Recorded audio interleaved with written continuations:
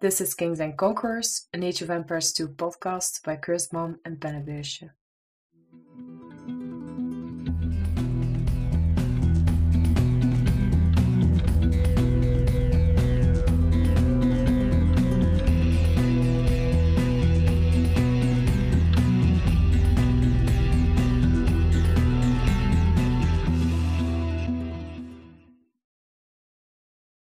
Welcome, listeners, to the Kings and Conquerors Age of Empires 2 podcast, a podcast where you are the kings and queens and we conquer different topics.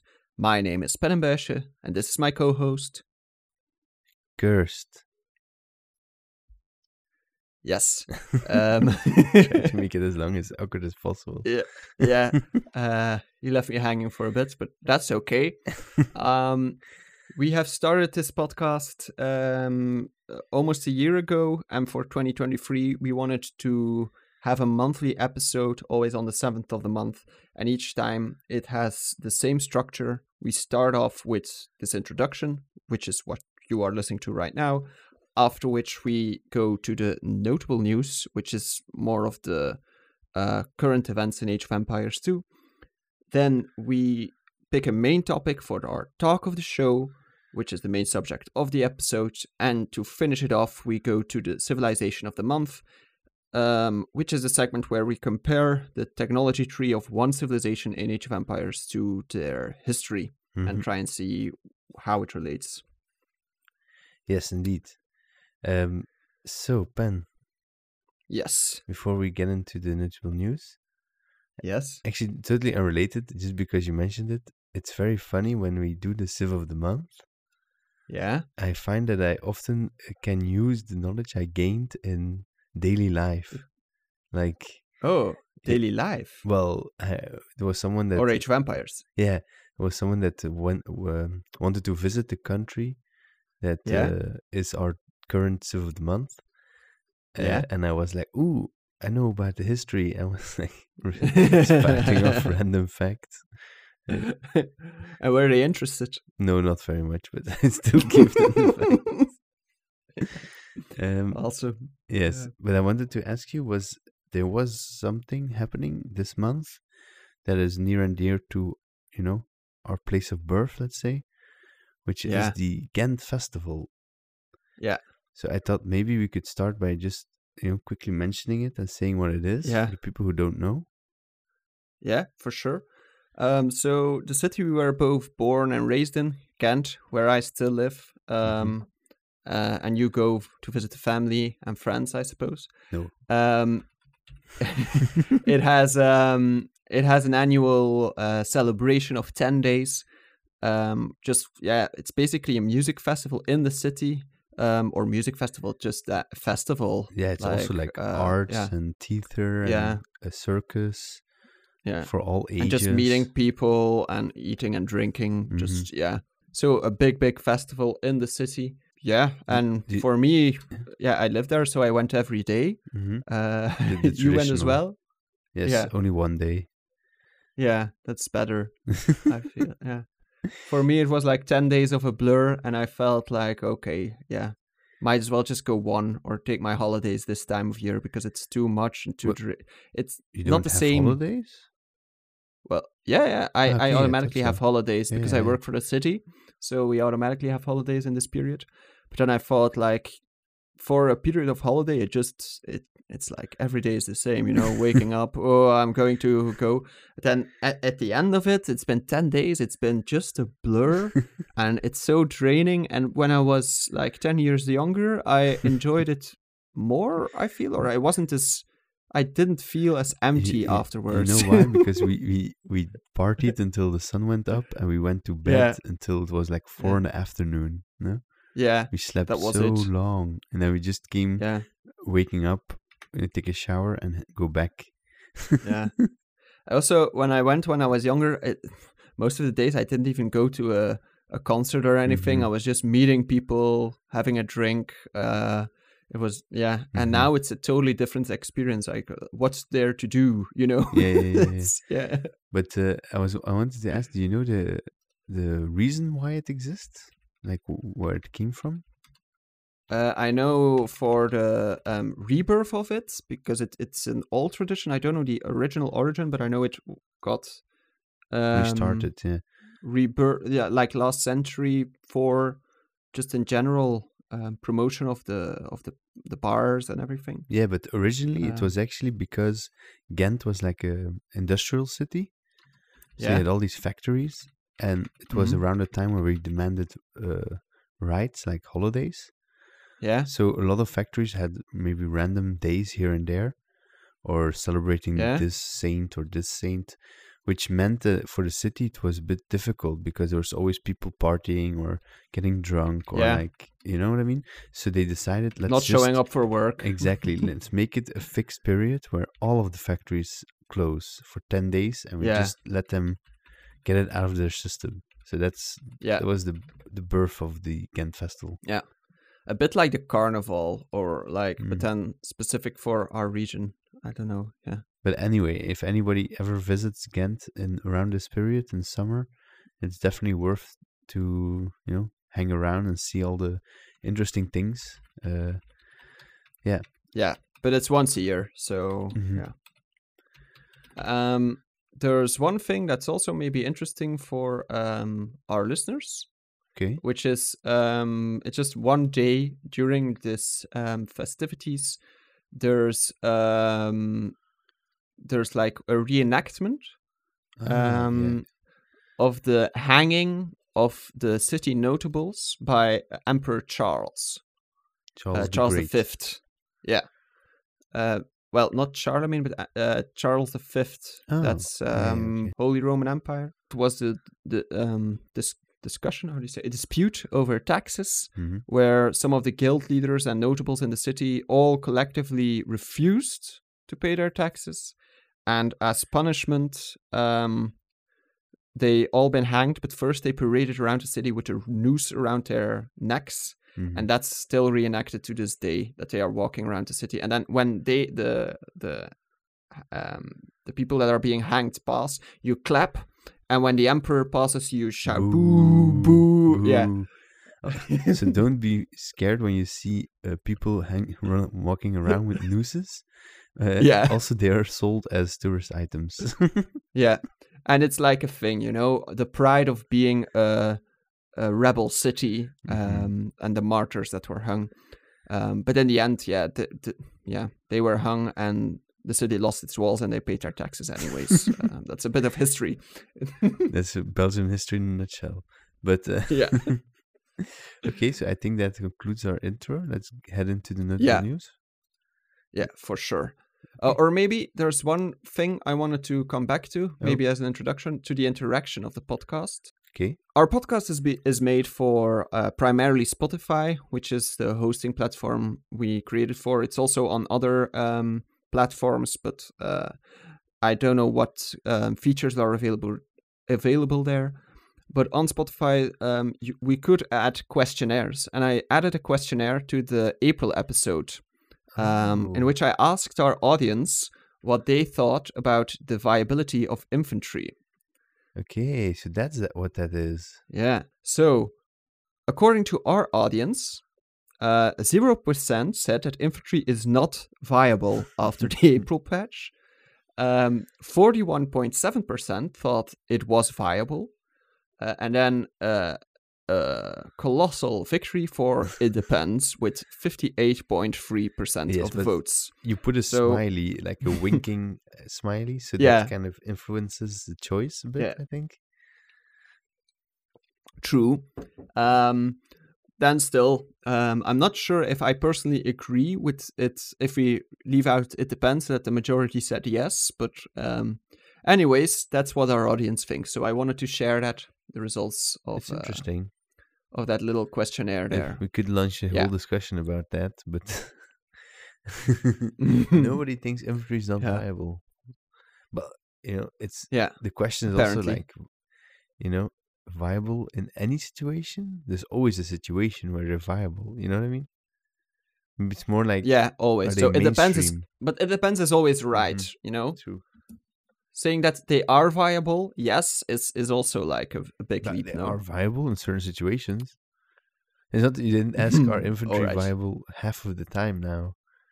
You know what I mean? Mm-hmm. Yeah. I think the okay. question could have been posed better, but it's a good initiative. That Okay, it's my fault. bad poll. No, I think it's a good initiative. We can use the system, you know. Yeah, and then I can't forget to Mhm. come back to it. But there are some questionnaires on our Spotify sometimes, and we do have some. We do read what you say, and the feedback. We are thinking about it, how we want this podcast to continue in the future as well. So you can keep them coming. For this year, I think the plan is to keep on going the way we are going, and then we reevaluate the Yes, format. so we'll probably shoot a lot of questions. Maybe even make a full list, like you know what I mean, a full enquete. There could be an episode, Ooh. like at the end, like based on. Yeah, Thinking see. live. Good idea. Yeah. All right. That's enough for the Yes. introduction. Yes, let's then. head into the news. And we can get on with the notable Roll news. the tune. Notable news.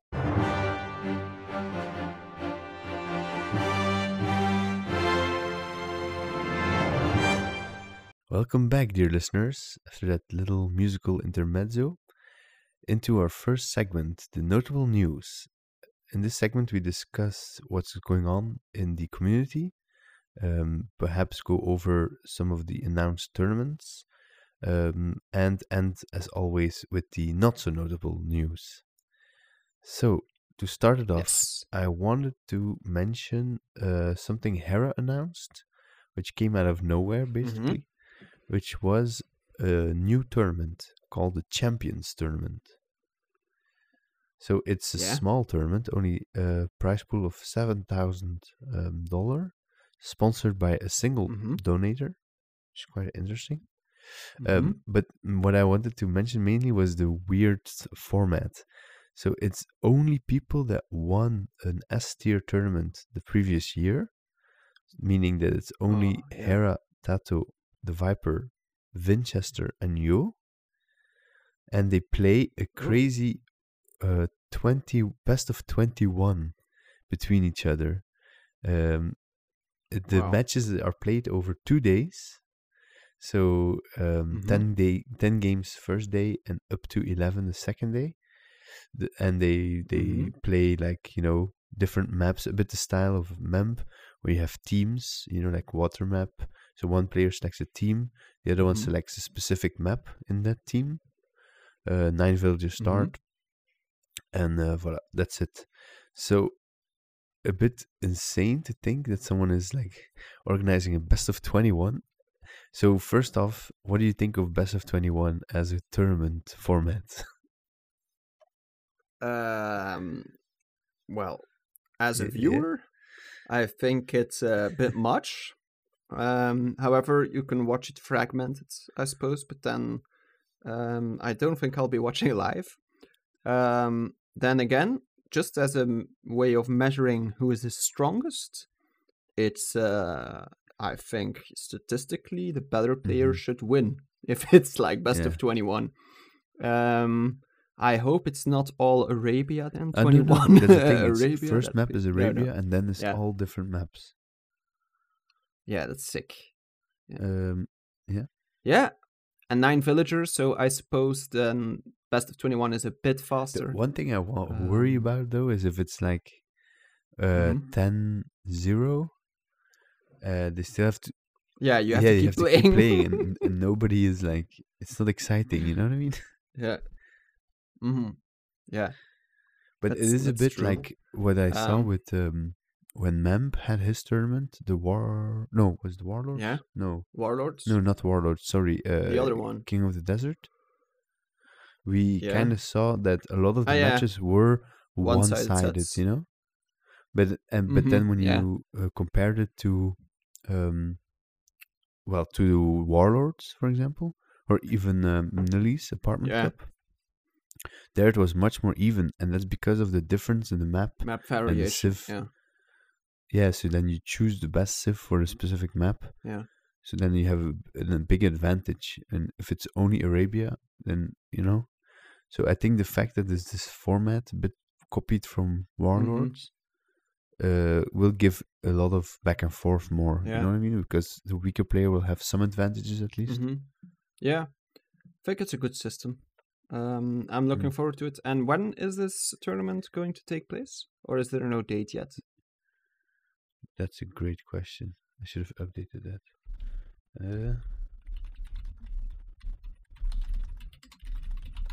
Let me see. Champions Invitational. It starts 1st of August? What? So it will have started when the... Yes, it's already started. What? I didn't pay attention. Yeah, for me there are... Okay. Okay, so when this episode comes out... Yeah, the stats will be online. But yes, the stats will be online.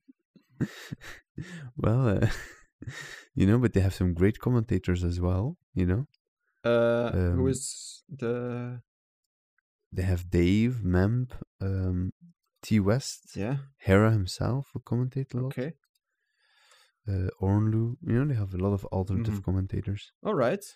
Viper himself as well. All right. We'll check that out for sure. First time Hera organizes anything, so I'm quite curious. I hope he doesn't stress out too much. Playing and organizing could be stressful for the guy, but yeah. I think he's a guy with a lot of energy, so I hope he'll... Keeping it that small with the number of players does help a lot, I think. Yeah, true. And when you're going to play, it's like best of 21, so 2 full days are booked, basically. Yeah, true again. All right, so another tournament that's also started is the 3rd season of T90 Titans League. Gold League has started at the 31st of July. So that's just started at the time of releasing this podcast. The first matches will have been online, and it's the same system as before. You have a lot of rounds to see per group who is the better player and who is the worse, and then the better players they have chances of promotion towards the Platinum League, and the worse off players they are at risk of being delegated to the Silver League, and then we'll have the playoffs. So yeah, I feel it's been since January, I feel, that T90 Titans League has started. And in my opinion, it's nice to have like a recurring thing where it's not too high stakes. There's but it feels like a sports championship a bit, And then the playoffs, then it really matters. And before, it's just like nice to see some games and always a nice map variety. I think it's open streaming, so a lot of them will be casted by T90 and will appear on his extra channel. But other streamers also stream some matches or interesting sets. I didn't know it was already on the 3rd season. I'm surprised to see MBL in the Gold League. Yeah, but that was the joke. In TTL2, he was delegated. Oh, and Winchester is there too. Oh my god. Yeah, Winchester won the first one, if I'm not mistaken. Yeah. And then he got delegated the next one. And that's also like a warning, Each game matters. Even each game you are up matters at the end to decide your position. And then again, the groups are quite competitive. I feel there's a little bit of overlap from Platinum League to Gold League. And then there's a little bit of overlap from Gold League to Silver League. It would really be a surprise to see a top tier player in the Silver League. That might be, I don't think we'll see that. But if a player has, like for a lot of players that aren't really Winchester might be considered top, so yeah. Yeah, he's pretty good. But maybe he just didn't take it seriously. Or had a bad run, just bad luck, But wait, I'm wondering, so the organization, what I mean, behind it? Because it's like T90 still streams on Facebook, What? Right? Okay, now I get it. Apparently, T90 Titans League has been is way older than I assumed. Oh, January, I thought, but January must have been the second season then. I think, Oh, because okay. apparently the first season of the 90 Titans League was starting in June of last year. So okay. time flies, I suppose. But I think he made it to have something regular to cast, no? Yeah, true. But I do think the fact that he still streams on Facebook Mm-hmm. doesn't help that much. I think because I heard some rumors he might come back to Twitch. Yeah, but Twitch is a dying platform, no? There's like a new kid in town. Yeah, what is it? I have no idea. Kick or whatever? I know. I'm not sure, but I know that Twitch is in decline as well. I think I heard that Kick is like a bit louche, like the sponsor behind it. Anyway. But I think they're all a bit shady. No? Probably, I have no idea. Twitch was Kick is like gambling thing, I think. Mm-hmm. Yeah, that's the drama. And then Twitch used to be really there's big. No gambling on Twitch, but okay. Yeah. But apparently something has changed in Twitch in their marketing or the way they pay out the streamers there. And that's like it changed. I heard about like it. For those who are not the top streamers, it's harder to earn your income. Well, we'll come back to that in a later part of the news. Yes. So keep it in mind. Yeah. But anyway, so T90 Titans League, Gold League. I'm mostly watch the Platinum League, to be honest. Oh, yeah. But I'll pick up a game here or there. I have a few players that I really like to follow here that will perform, like Dark, Capoch, Kingston. I also like them all. No, I think I do watch. When I'm looking at the players that are playing, I think all of them I really want to see. I've even watched a lot of Silver League now because the second season of Silver League just finished. And yeah, I think this format really hits it for me. The map variety and then the meta that evolves. One thing about the map variety, though, in Season 3 of Gold League, Arabia and Arena are not a part of the map pool. Oh my god. Yeah, so some people might not like this, but personally, I love it. And there's a few new interesting maps in there. Personally, I think the Eldorado one is a pretty cool one. And I'm looking forward to Spiral and Zawal. Zawal is basically a Michi Arena variation. Like, yeah. Oh my god. Yeah, indeed. The maps look crazy. Land Madness? Yeah. I do like Land Madness. Yeah, I think... Socotra is always epic. Yeah, Socotra is awesome. But I think there's no Arabia, there's no Arena, but then Zawal and Graveyards I think might just replace Arabia and Arena, a bit different. Okay. So, yeah. Now I want to watch also for the maps. Yeah? You made me interested. Yeah. I want to see how they play. It's always fun to see, especially with the different leagues. You have the Gold League first, and you see the meta evolving. And then you see the top players, and usually it's the players like in Gold League or Silver League that come up with new interesting strats.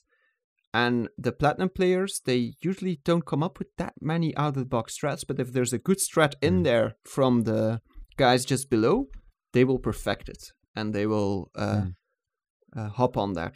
So, yeah, interesting to see what happens. Okay, interesting. Like, people watch out for that. Mm-hmm.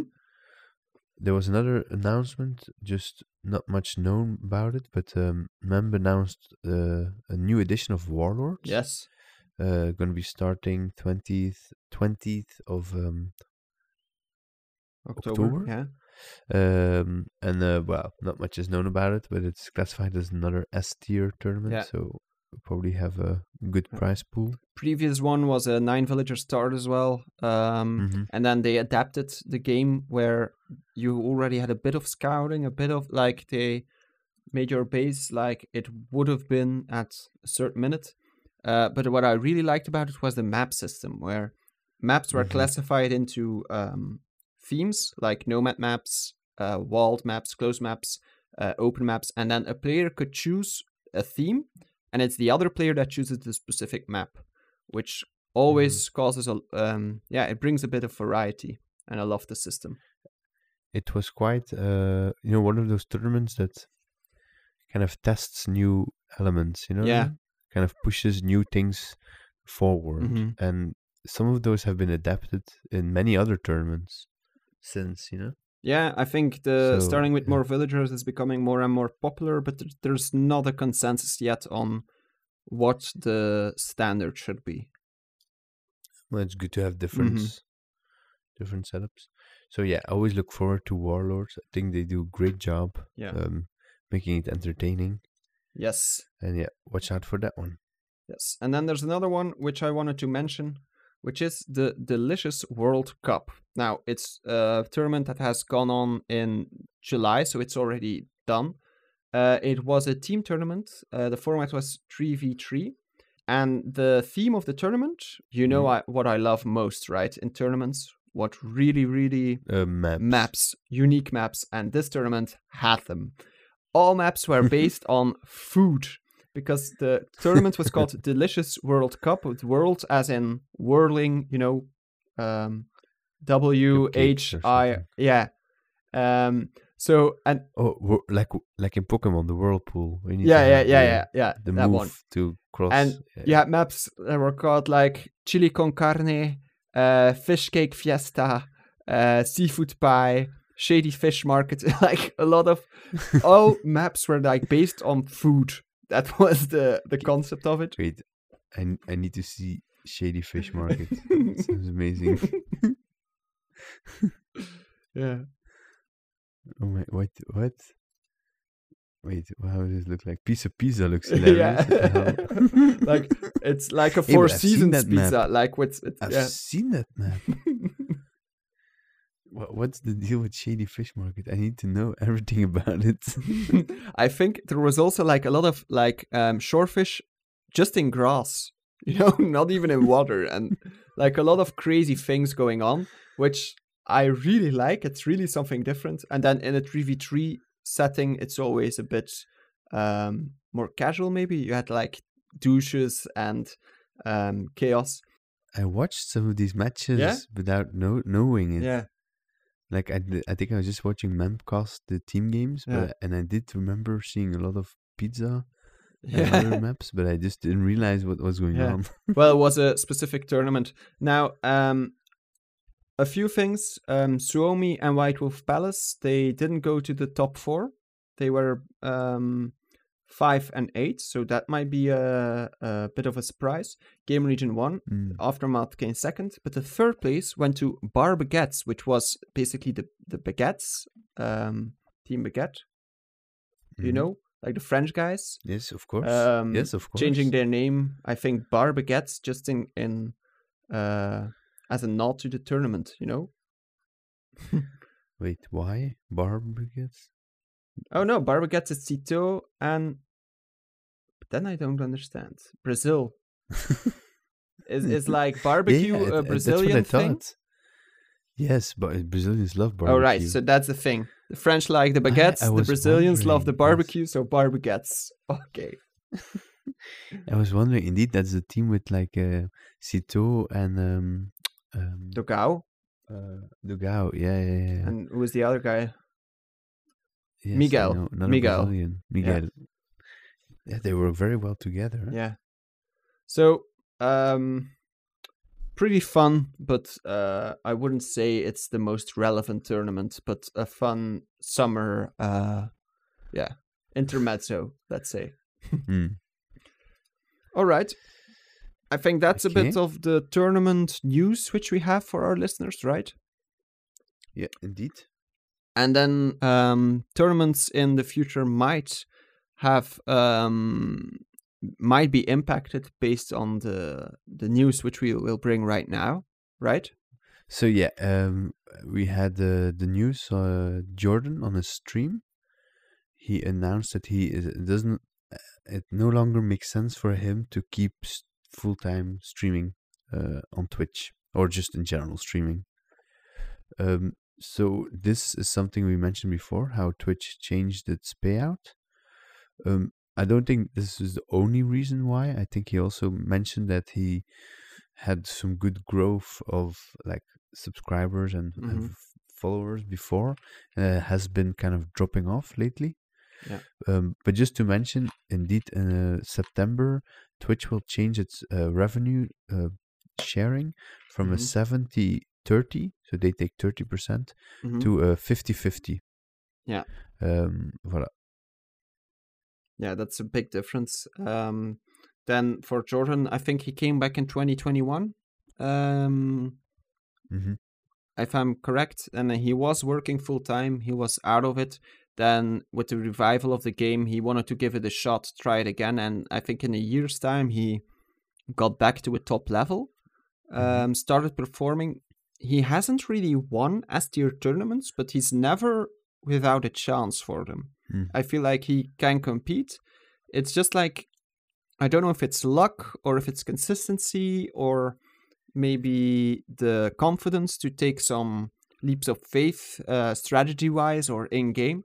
Too much respect for his opponent. I'm not sure why, because I feel like he has the potential to win at least one, you know? Yeah, sometimes he looks very good in the earlier parts, like playing super high level, especially when it's about getting qualified to some events. But then indeed, when he gets to the later stages, it kind of falls apart, no? He tries something, he loses it, I don't know. You notice he's not as consistent. Yeah, which is okay considering that, there's a lot of people at the top right now. The competition really is harsh. So usually if you can get your income from streaming, which might not be the best training for tournaments as well, but then you have an income from there. But I think he had a well-paying full-time job in Germany as well, where living standards are quite high. So it's hard to compete with that based on your streaming. He also has kids. I think the thing is, he was doing it during the day, right? Yeah. So when the kids are at school or whatever, so then it's like you attract a certain audience, but I don't think you can really have a huge audience, no? If you never stream European evenings, yeah. I think those are very important. Yeah, and apparently that doesn't mean that he wants to stop Age of Empires. He wants to keep on performing. He wants to keep on streaming. And from what I've heard, he will have some very, very heavy weeks, because it's not like he said, I'm going to work part-time and stream part-time. No, he's going to work full-time, and then he will keep streaming after his hours. So quite the commitment from him. I hope it works out for him. It's a shame, but it's a shame. We understand, you know. Yeah, he also mentioned that how many, like in general, the streaming income overall in gaming is going down. So then it's a question of how many pros can be like have this streaming as a full-time job, you know? Like how many people want to pay, like some of them follow Viper or Doubt support, or you know? So the support is always a bit splintered, right? And the tournaments, we have a lot of tournaments going on right now, but they're mainly on an S-tier level. But even on the S-tier level, the people that can live off of just fighting in tournaments, it's I think it's not even maybe a few could if they really, really kept on performing well, but then it's quite insecure as well. The moment you stop performing, your income is gone. So I don't feel like we have this the tournament scene is at that point where you could just be a tournament player. You would have to combine it with something else, and then streaming is the natural thing. The moment you have a full-time job, personally, I'm not sure if it's realistic to be at the same level, but we'll see. Well, you know, one of the things I thought was interesting, I heard that some people go to live in countries like Singapore, I think, because then they stream for them during the daytime. But for us in Europe, or America, I don't remember, it would be like the nighttime, you know? So that means that you can do your 9 to 5, but for people watching your stream, you're like, you know, from 8 to midnight or later. Better hours, Yeah, so that's really interesting, I thought, to think of your location in the world to your audience. Yeah. I think if you just look at yourself, maybe that's an option. Because also like the €5 that get donated, you can do a lot more of them outside of Europe, you know. So that also makes a difference, I think. Then again, if you have a family, it's not a decision you can make that easily, right? For sure not. But anyway, hopefully he manages to keep it all going, and we love to see him play in the future. Yeah, he has this great energy, you know, this very positive vibe, very warm guy, very Like I sometimes my girlfriend sees me smiling or something, and I'm like, "Why are you smiling?" I was like, "Yeah, this guy Jordan, he just lost like a big match, and he just give a hand to his opponent with a huge smile and seemingly really happy, you know? Yeah. Genuinely. So it's like, how can you not smile when you see something like that? Yeah. At the Grand Melee, there was like a joke because they were watching Jordan's face. And when he was winning, he was looking like angry, focused, like this angry face. And then he lost Archer or something to like a mangonel shot or something, and he was smiling. Like the reverse of what you would assume. Yeah, I remember that meme. Yeah. I also remember almost like he's stopping like playing, but yeah, I remember when he did the push-ups in Red Bull. Yeah, between matches. Remember that? Yeah, just to get pumped. Yeah, cool guy. Yeah, this is becoming a tribute to Jordan. Yeah, but, I mean, we never checked his stream, right? No, maybe once or twice, but personally, so I don't. I'm a YouTube watcher, you know. I don't watch streams at all. How can you watch YouTube only? You don't see all of the things, you know. Twitch, you get all of the things. Anyway, okay. So yeah, I think that's kind of it for the news. Yeah. Then we switch to the not so notable news, which is our own Age of Empires experiences in general. Kurs, do you have some not so notable news for our listeners? Yes, I started streaming on our podcast Twitch account. So yeah, started out with just some lobby games. You joined them as well. Yeah. I think we had a lot of fun with a lot of interaction with the chat. Yeah. They made us play in what's the map called again? African clearing match. Yes. And yeah, anyway, it was just a very nice time. I really enjoyed it. Yeah. So I'm going to try to do it more regular. And if people want to start watching, want to hop in for a lobby game or maybe even a community game, that's fine as well. Something we can do. Shermac was there, I remember. It was pretty nice to like interact with the listeners live and to be able to, because this is basically us just talking, right? And then we record it. It's different. We don't feel like I personally don't feel like I'm streaming anything or no. But then it's nice to have like to pull like to bring the discussion in a bigger group or just have a bigger group to interact with. That's what it's all about. We got a lot of feedback afterwards as well for things we can improve upon. Yeah, which is definitely something we need to do. And like one of the things you left before, but the last game of the stream, I joined like a 1300 plus lobby, and like everybody was like 1500, 1600. Oh. So I knew it was like big, you know, gonna have to be focused. So I was like in the beginning chatting, but then I was like just super focused on my Bohemian build and like my hand cannons and not losing any bombard cannons, and I was like super focused. So I was like, I didn't really talk much. I've seen that game, by the way. You after I left, well, I didn't watch it the evening itself, but I watched the video afterwards. And what did you think? I liked the hand cannons. Pretty fun. Yeah, they were the way good, you surrounded the guy, like good game. I slaughtered him. Like, he just let me kill his fills. I was just like, okay. Fun. Yeah. It was cool. Yeah. Okay. So my not so noticeable news notable news is not so notable at all.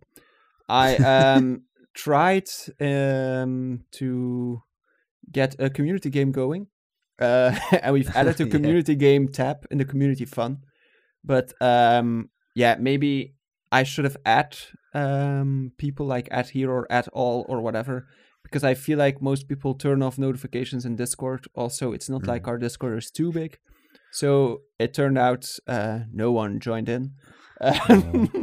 Play the sad violin. Yeah. So you were more successful with the community interaction.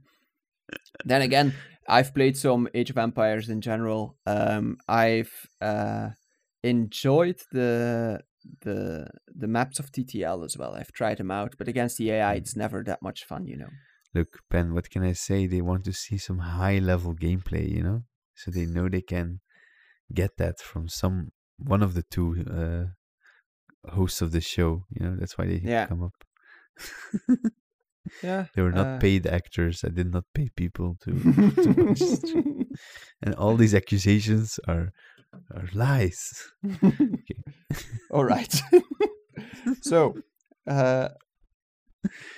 that being said, I think that concludes our notable and not so notable news. And we can continue with the talk of the show. And Indeed. For this talk of the show, we have decided, based on our community interactions, which we want, that just the topic of team games might be interesting. Yes, we'll teach you all you need to know, so you won't be an anchor to your team. You'll actually bring something to the table. Yes, and if not, you can always Alt F4 after you say GL noobs. That actually happened recently, but anyway. Yeah, it's a reference. Okay. Yeah, we do mention that. Okay, good. Indeed, let's head into the talk of the show. Enjoy. Talk of the show.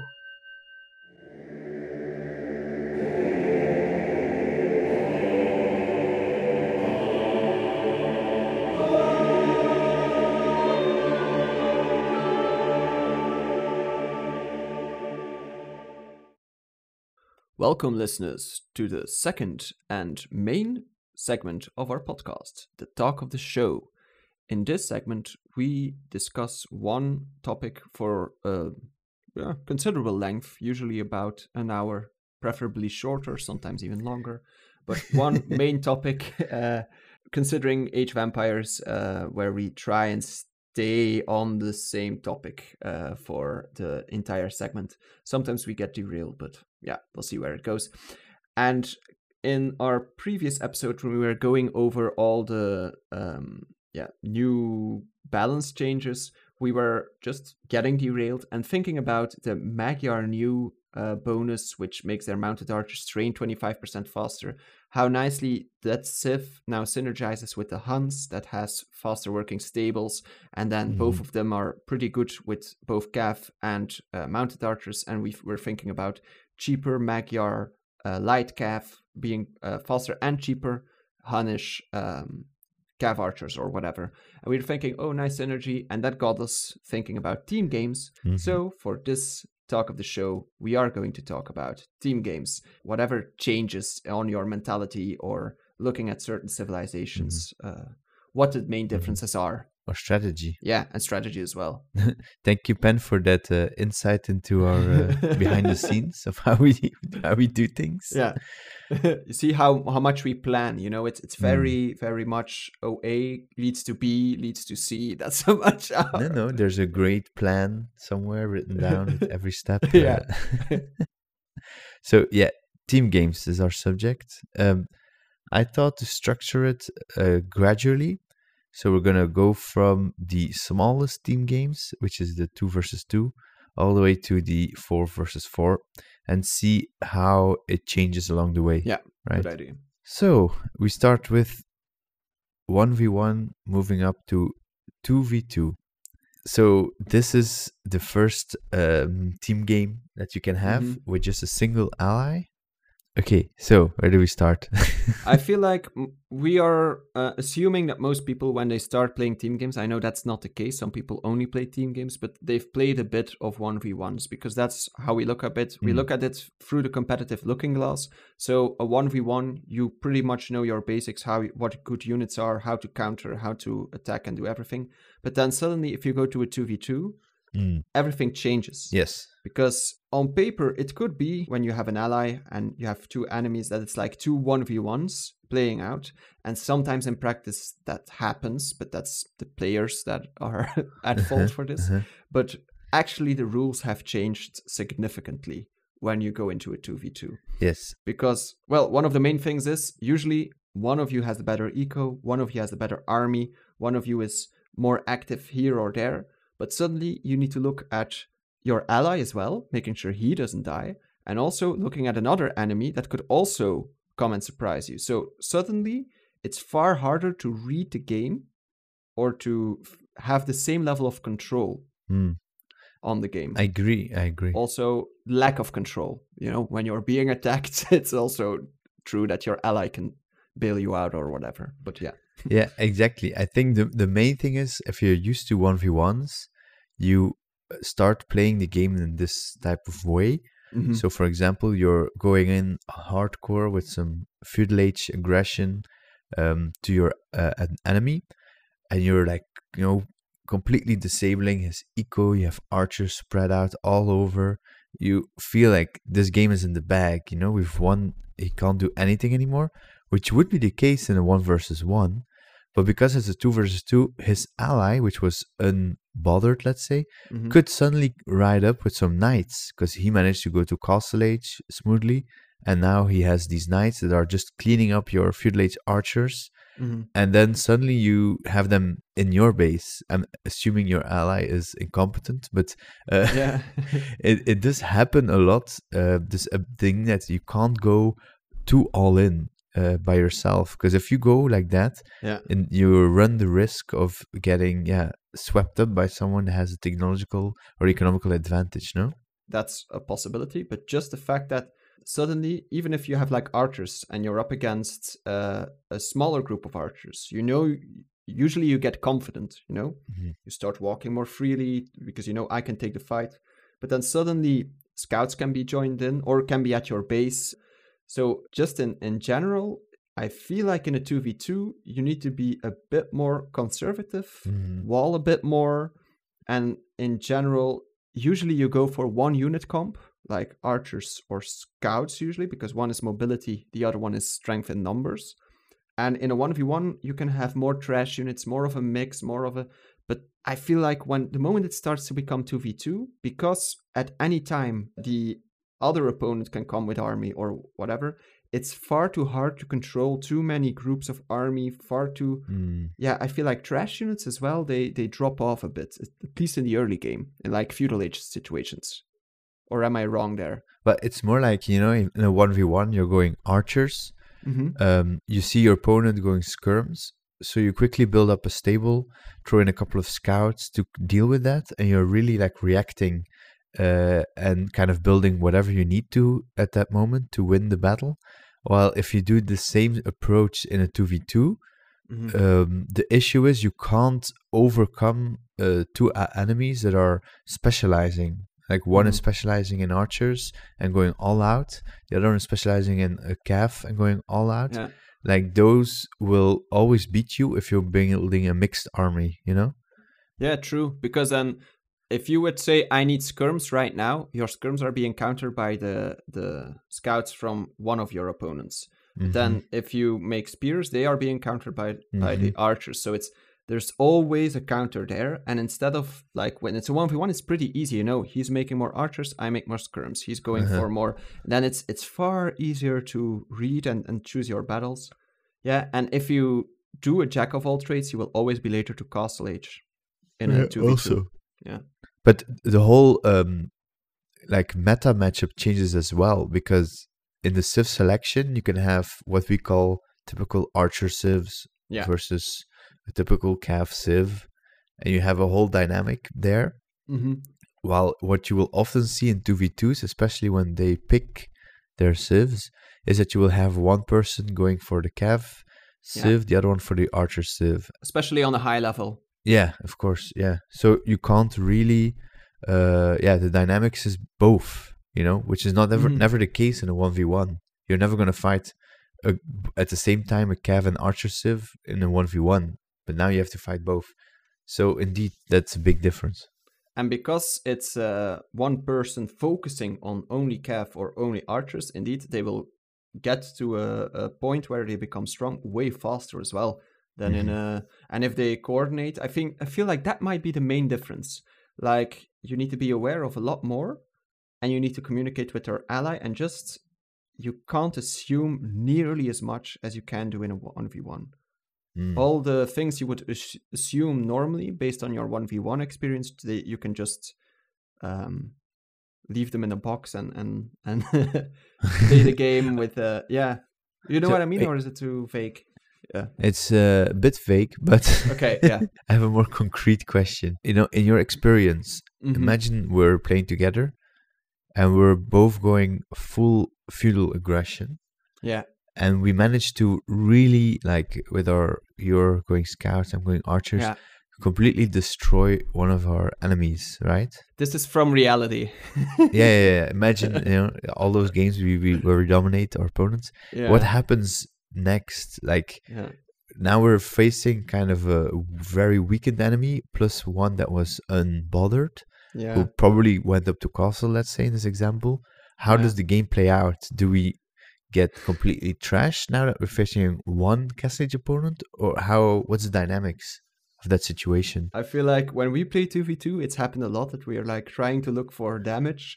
One guy is walled, let's say the cav guy, walled up, and we say like, oh, but I have an opening here, and then we dive on the one that's vulnerable. And we spend a lot of time and attention there. And then if one player is unbothered into Castle Age, Feudal Age army, whether it's archers or scouts or whatever, they just die so hard to Castle Age army, to knights. And crossbow is the same. If one has crossbow and then mangonels, and then suddenly, if the other guy is just alive, one guy can 2v1 for a while if he's like an age ahead. And then sometimes, the feudal aggression is pretty nice and important, but I feel like we tend to overvalue it based on our 1v1 experience as well. Yeah, exactly, because I've had it happen where in that same scenario in a 1v1, if your opponent went up to castle, he has the resources to push out a couple of knights, which might raid you or even fight your army, but that doesn't mean they can come back. You've damaged them. Yeah, because you can just keep producing feudal army, eventually get up to castle, then upgrade your army, and then it's over. You know what I mean? Yeah. Like, if you don't take too much losses from those knight raids, it feels like you can easily win from that position if you have a lot of feudal army. Well, the same is not true in a 2v2, I find, no? And even just killing villagers. Like, let's say you killed 6 villagers on a wood line. In a 1v1, that's massive. You feel like, oh, I'm ahead. If I play defensive now, I'm ahead and I will stay ahead, you know? But in a 2v2, the other guy might have had less idle time than you, and you're actually behind, but you feel like you're ahead, and you've also invested into the military, making you even further behind. And I feel like that's sometimes for us, I feel like, especially in 2v2, because in the other ones it becomes, the game we'll talk about later changes again, but in a 2v2 it's usually the 1v1 mindset that does the most damage to me, I feel, at least when we play together, right? Because we're so focused on damage, and especially eco damage, or I have another thing that nicely shows that is, so okay, we agree you want to go feudal age aggression, but you don't want to overinvest, and especially the castle age timing is important, because you do want to have good army. But one of the things that's very important, and that's not the case in a 2v2, is knowing where your opponent's army is. Yeah. Because when you're in a 1v1, you kind of feel like you can have an easier time tracking the opponent's army. You can assume their army positions way easier. Exactly. Well, what often happens is, again, communication. One of us, let's say me, is going archers. Yeah. I have this nice ball of crossbows moving far away from my base, and suddenly, player enemy 2 comes up with a bunch of knights and surrounds my archers and completely destroys them, and I'm shouting at you like, "Where is my cover? Where are your knights? Where are you?" You know what I mean? Yeah. And like that happens way too often, no?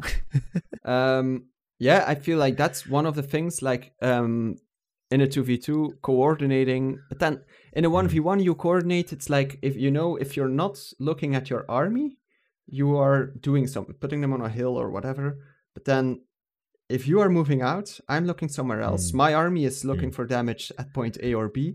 The thing is, by the time you need to realize your army is under threat, then you need to notify me. At the same time, I'm thinking about something, doing something, clicking something, I need to let go. Like, you're always too late to react, always. So you need to really be careful with, especially archers, because scouts, they're disposable, right? But archers, I feel like, especially in those scenarios, maybe even more than in a 1v1, keep track of your archers. Archers are always really, really valuable. And yeah, for sure. But I'm not sure who's at fault at that, because we're not pro players. I cannot look at my base and at your archers and at the, it's simply impossible. And usually I go cav, right? So it's pretty much my... But I just want to warn our audience. Warn players. Yeah. It can tense up your relation with your companions. It creates tension in the relationship. What I find is, the cav is so fast, so mobile, that it's much more forgiving to move them.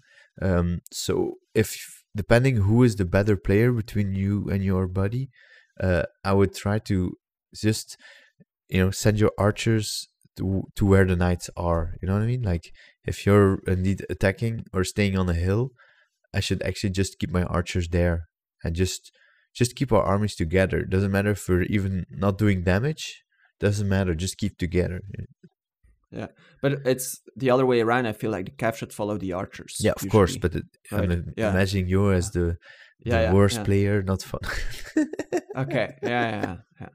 No, but I was just trying to think, like, you want to keep that combo together, because it's it's the worst if you get slaughtered. Like, knights versus archers knights is horrible, and the same for the archers, Like, just thinking about us, right? In our dynamics, the archers play a more defensive role, you could say. They don't never dive with archers, I would say.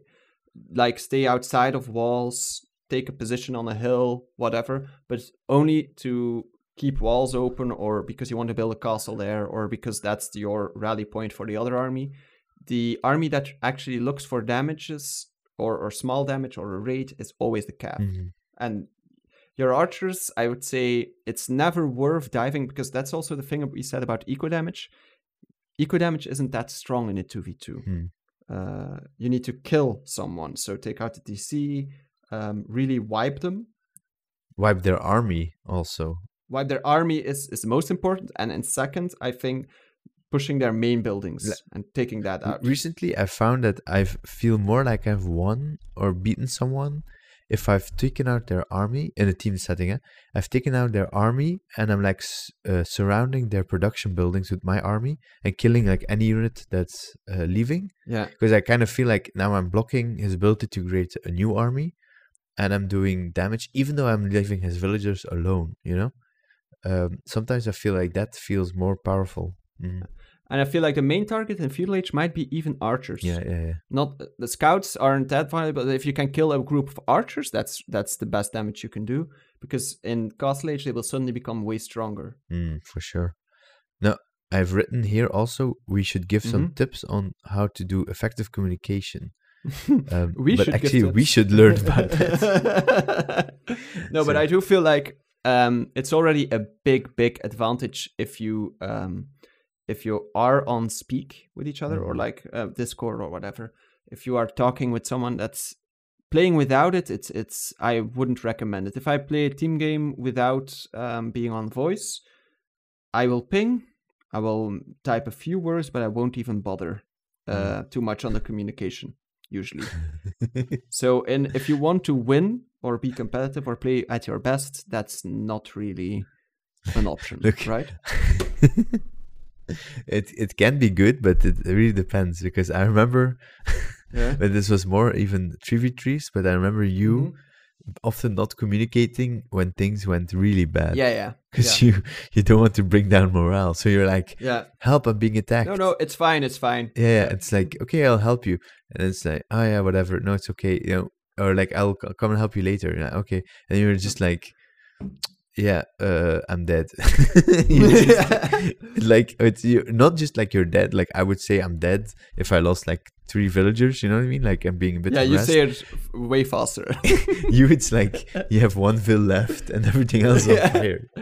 Usually, it's like it's fine, and it's like I'm being attacked. There's no army here, and so I can take it. But it's a combination of being overconfident at one side, thinking I can take this. And then suddenly another enemy pops up or whatever, and I'm like, I might need help here. But I'm not. Yeah. You're the kind of guy that doesn't say anything, and then it's like, can you send me some wood? I'm gonna build a TC, like not a new TC, just a TC. Yeah. But that happened a few times. I feel the other way around. I think morale is also really important because it's. But maybe I'll go to that in a 3v3 and 4v4. Okay. I wanna. Taking one for the team is one I feel like is important there. In a 2v2, you cannot let your ally die. No. Or not completely. Your ally needs to stay alive and usually communicate, try and do damage, but I feel like we've covered the most important changes. I feel like archers and cav, and in Feudal Age, archers are your main target. I feel that's the biggest difference, right? Yeah, but I just want to mention one last thing, and that's actually from the other view. Yeah. So if you're the one that's booming to castle and like your ally is dying, and he's really dead, you know, then indeed you can get up to those knights, wipe the enemy's army, but sometimes then you're like raiding one of them, of the two, but because your eco is maybe a bit stretched, you went for the knights quickly, you know, you cannot really finish them off, like you cannot destroy their TC. So you know, one of your 2 opponents, you're being harassing him or them. And then, you know, it's like you're kind of playing whack-a-mole because then you're like, okay, I'm going to move to the other one. So you send your knights there, you harass a bit there. But it feels like because you're just by yourself, you can't fully finish someone off. And they're kind of growing and becoming too strong. And then at some point, because it's a 2v1, you start to lose, you know. It's possible. Yeah. But I feel like you're ahead. If both of them are, like one has, let's say, 20 archers, Feudal Age, the other one has 10 scouts left alive, you didn't have army at all, but you're walled, and you're Castle Age with a decent eco balance, because you don't really rush, I feel, or you shouldn't. Then if you just make a few knights, if you were able to wipe the archers afterwards, you can just send knights somewhere to raid or try and do damage. But afterwards, you don't really need to overinvest. Yeah, but what I find building is a like, castle is also massive. If you put a castle up. If your ally is dead, right? Completely dead. Or like super weakened, like completely useless now. Yeah. And you send like, because you went up to save your ally, so you have a couple of knights, 1 TC, right? Then you send your knights to clean up the archers, great. Then you harass, but they go for like some spearmen, and you didn't notice, or you know, you can really not do much damage.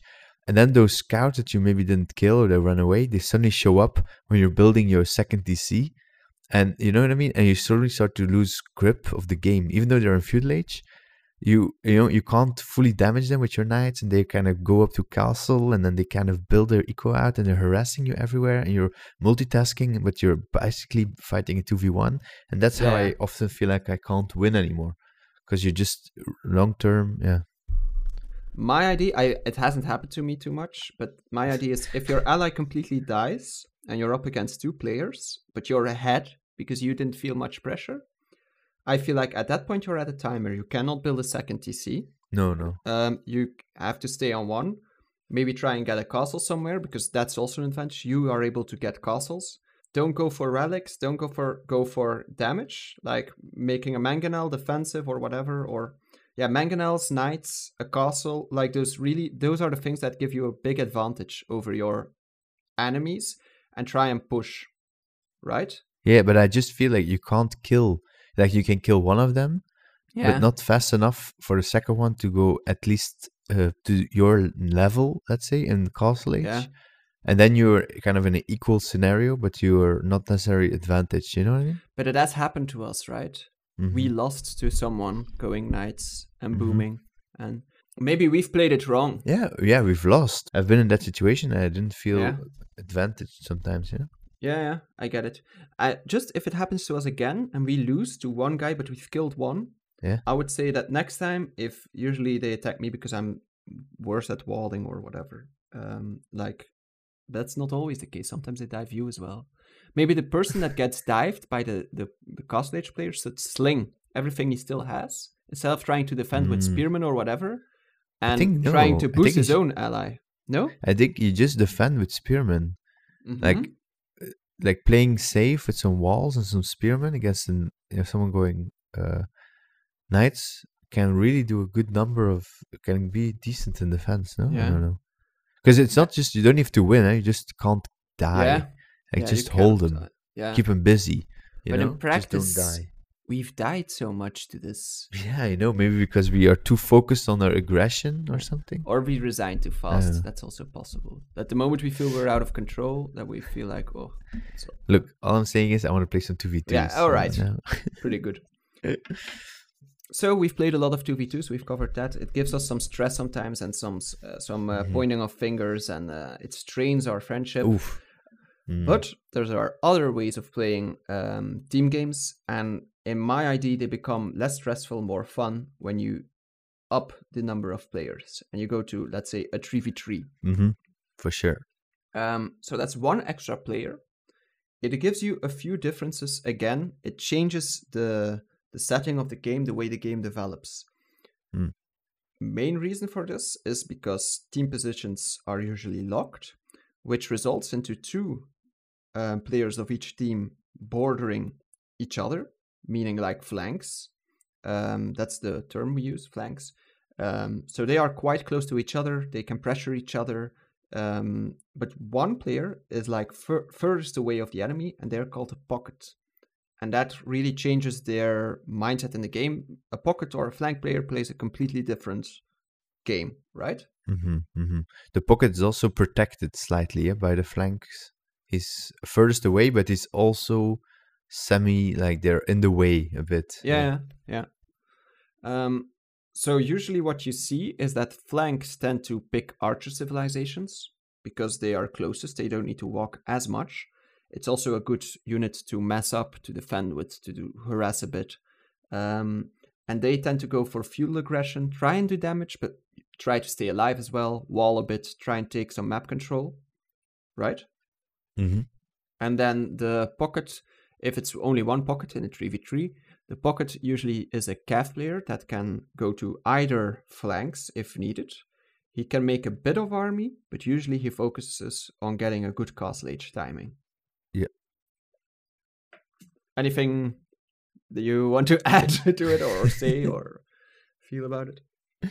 No, indeed. So I think, as you said, the 2v2 still feels like a 1v1 in some ways, because like you said, it can break down into two 1v1s with some interaction. In the 3v3, you're always going to have the pocket showing up at some point in one of the two battles. So it can easily become a 2v1 or sometimes even a 3v1 if they're very communicated, if they're very coordinated and want to really put a lot of pressure on someone. There could be three enemies at your door, let's say. So yeah, that becomes a battle that you cannot hope to win at any measure. You know, a 2v1 you can kind of fight it back a bit, but three players versus you, there's no chance.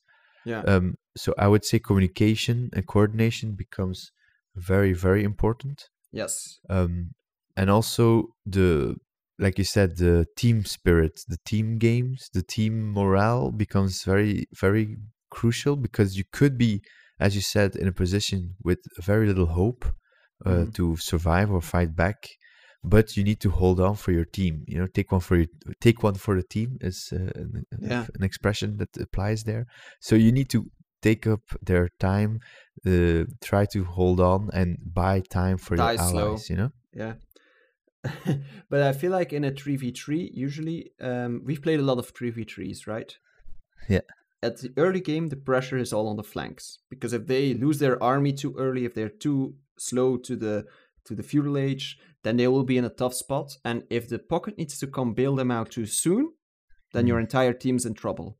Because if the pocket bails you out, he's making army. He will have a slower castle age, and if their pocket is going for a faster castle age, that means faster knights, but also faster villagers, faster boom. So yeah. But then somewhere during feudal age, it switches because the pocket needs to be the one aging up. And the moment he ages up, he needs to be quick with what he decides to do. If both flanks are still okay, he can say, okay, I'll boom. And I'll try and get to a better army. If they're in trouble, he needs to make army ASAP. Which is a crucial element, because you just said when both flanks are okay. Yeah. How many times have you had it where your pocket is like going triple TC while you're under so much pressure because they're like teaming you, and you're just like, help, and you're just like, yeah, I'm coming, just need to build 3 more TCs, it's like, come on. Booming. Yeah. Yeah.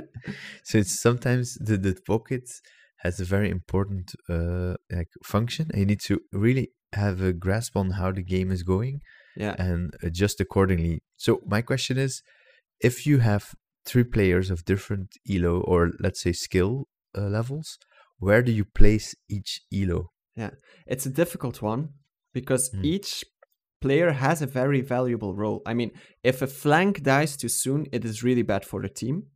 But I feel like if it's 3v3 and there's only one pocket, the best player needs to, or at least a good player needs to be the pockets. Maybe preferably the best, I would say, or maybe not. I feel like, especially in my experience, some people that feel like I'm not that good, I want to be a pocket. They want to be a pocket because they don't feel the pressure, because the enemy is not at their base killing their villagers. But that doesn't mean that the pocket shouldn't feel the pressure, because the villager dying of your ally is bad for your team as well. And you really, if you are taking damage, if both your flanks are fine, you can boom. If one of your flanks is fine, the other one is struggling, it's a bit of a, you need to weigh it off. Like, did we damage them? Is their pocket already in castle age or not? Because it's okay if you, as a team, decide, like, as a strategy, one player has to die a bit so that the other one, there's no I in team, but there is a winner. Sometimes it is okay if one player just focuses on his eco and then wins the game. And then the other ones will have had a stressful game. But if it's communicated and if it's like a good, I don't mind if I know I'm going to die anyway. It like takes the stress off, and then I can play a flank game where I feel like I'm having fun with just surviving and the smallest battles and like doing the smallest, like pettiest things to annoy. And knowing that I'm delaying and I'm giving my ally time. But then I need to trust that my ally is also competent enough to make it, because then it really, actually, at that point, the pressure is off the flank and it goes straight to the pockets, even though he doesn't really see it at his base or whatever. I do really agree, because I am reminded of some of our 3v3s where our lowest player was a pocket, where indeed we die and he doesn't feel like he had a bad game because he went for smooth eco or whatever, but he's just like, okay, well, whatever. Well, indeed, the failing at that point was because he wasn't not fast enough, not aggressive enough.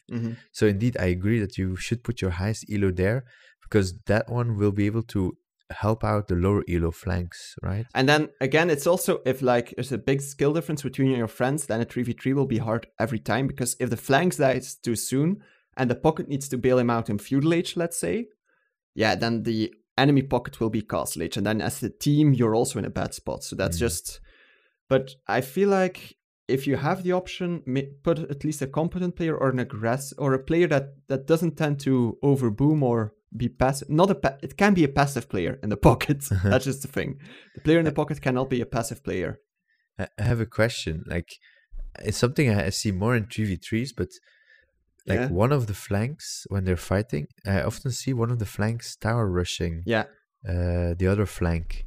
So what do you feel? Is that a good strategy from the team that's attacking to tower rush? Or does it have its weaknesses? Or, what do you feel about it? Well, it always has its weaknesses, but I feel like a tower rush in a 1v1, you know what it does, right? Yeah, of course. In a 3v3, I feel it's more viable than in a 2v2. Yeah, because me you know too. there's a pocket to bail you out. What we said about the 2v2, you can't overcommit to your feudal army because then you will be too late into the castle age. But in a 3v3, only one needs to be quick to the castle age. And you can, it's okay if you damage yourself to damage the other flank, especially if the pocket needs to bail him out. That's a win. Yeah. And then you lose your army, you lose the pressure, but the pocket has invested into army as well. So that's... But I've had it happen where my flank that's getting tower rushed is asking my help as a pocket. Yeah. But then, you know, you arrive with your knights and it's like there are 5 towers, you know? Like, yeah, it's also really annoying. It takes forever to clean and you take a lot of damage, you know? And it's not like you can, you know, it feels very annoying to deal with. So often I just ignore that and I just, you know, go to the enemy base. You should. But that helps when you're in teams, like in chat with you. That's fine. But online, sometimes you can have guys that resign because they just like, nobody's helping me. I'm out, you know? It's so annoying. Yeah. But I feel like that's the thing. A lot of people need to realize, like, what's the win condition in team games? It's different. You can die. And sometimes it might not be nice for you as an experience, but the moment you accept that dying is better for the team and for your win condition, or at least not getting help or asking help is better, then that's just the game plan, you know? Was it not you who said that, like, answer/care? Yeah. Like, if something's happening, but that's the thing. If you need to make knights, first of all, you're not investing it into your economy, so you want to do eco damage or significant damage. You don't want to be cleaning up towers so your your ally can build his lumber camp again, you know? Then at that time, your opponents have built town centers, so yeah. No, I agree. I just wanted to mention it because it's something I see often. It's a scenario I just described. Yeah. So if you're the player getting tower rushed, well, first, learn how to defend against it. Or run. And second, like, or run. Yeah, run away. Run away. Bravely, though. Bravely run away. Like Sir Robin. Yeah. Yeah. And secondly, just don't complain. Just, you know, let me do my thing. It's a balance, though, because as you said, I tend to not complain enough or not soon enough. So you need to notify your pockets if you're in trouble, but also if they don't send help, if you've notified them, that can be the end of it. And if you're on voice, you can just talk about it in a normal way. If you keep pinning like, you know, you've had it, right, with random people that they ping the aggression every time. Oh, it's annoying. It's demoralizing. Yeah. Okay, so I think we covered the 3v3 and the difference it gives. So we move to the king of team modes, the 4v4. The best one. The currently biggest team game we can have. I don't know if the technology supports anything bigger, but this is where we're at. I feel like it's not that much, right? 8 players. But if you see that you can have 500, I don't know how much population you can have. Yeah, okay. But if it's possible to do a 4v4 with 500 pop cap, we should be able to do like a 5v5 with less pop. Anyway. Yeah, sure. That would be so interesting, a 5v5. Anyway, let's not get into it. But I'm just imagining that's like you have the flanks, the inner flanks, the outer flanks, the pocket. Yeah, that would be awesome. But I think the games, we don't know if it will be long or not. Like those ludicrous size maps. Okay, 4v4. So yes, we're coming from it mainly in a nomad style, which is completely different than the classical fixed positions. So let's first discuss the fixed positions and maybe at the end discuss some nomad stuff. No, our 4v4 experiences in general, right? Yeah, exactly. Yeah. Okay, so fixed positions. Now we are dealing with flanks and 2 pockets. Yes. So, the main thing that changes, I think, is, well, there are a lot more players, and the game resolves more around the castle age, you know? Like, I feel aggression in feudal age is even more punished, no? Yeah. And the game, for me, becomes also a lot more about castle drops. Not sure if that's just a me thing. Like, the early game is far more chill, because as you said, feudal over-investing in the early game gets even harderly punished because you damage one player, you've invested into it, but 3 other players are, there's always other people that aren't harassed, so you always need to be able that your balance is right, that you're able to defend yourself, you're able not to die, and being aggressive in the early game simply makes you a target and makes you vulnerable. Also, I feel like what we said before, like the archer and cav dynamic in a 2v2, usually you go for the 2 of them. In a 3v3, usually the pocket is the cav and the other ones go archers. In a 4v4, you could say like both flanks go archers, both pockets go cav, but because there's so much more players, there's a bit more wiggle room. Suddenly, unique units become viable. It can be nice to have like one player going for organ guns, or war wagons, conquistadors, like a unique unit that can do some early castle age damage, let's say. Like, wow, that's great. Like the pocket doesn't make knights, he makes some conks and he suddenly does some damage. It's always... Well, there's a reason for that, right? Like those units really function well both against archers and knights. It's just that they're just too difficult to get out in a lower player game because they come too late, they arrive too late. Even in competitive 4v4, the lack of aggression means that there's more room indeed for those units to shine. True. I would say in general, I would classify 2 types of 4v4 games. I would say you have the ones that end up being extremely chaotic. So those are the ones where there's all kind of things going on, from like touching to castle drops to fill fighting, complete chaos. Yes, a lot of towerish fill fights, man-at-arms fighting alongside knights and against whatever war wagons and skirms, just weird stuff. Very low eco chaos game, low pop, low economy. So those happen all the time.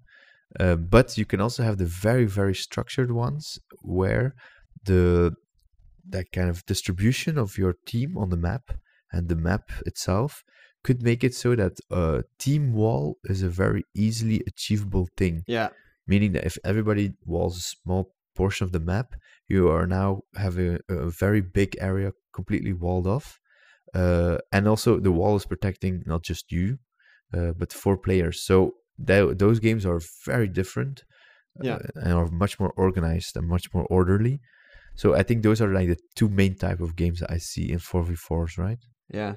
And I feel team wall, now I think it's the first time you mention it, in a 3v3, it can become viable depending on the map, but usually it's really a 4v4 thing, right? In a 3v3, army is always more important than walls.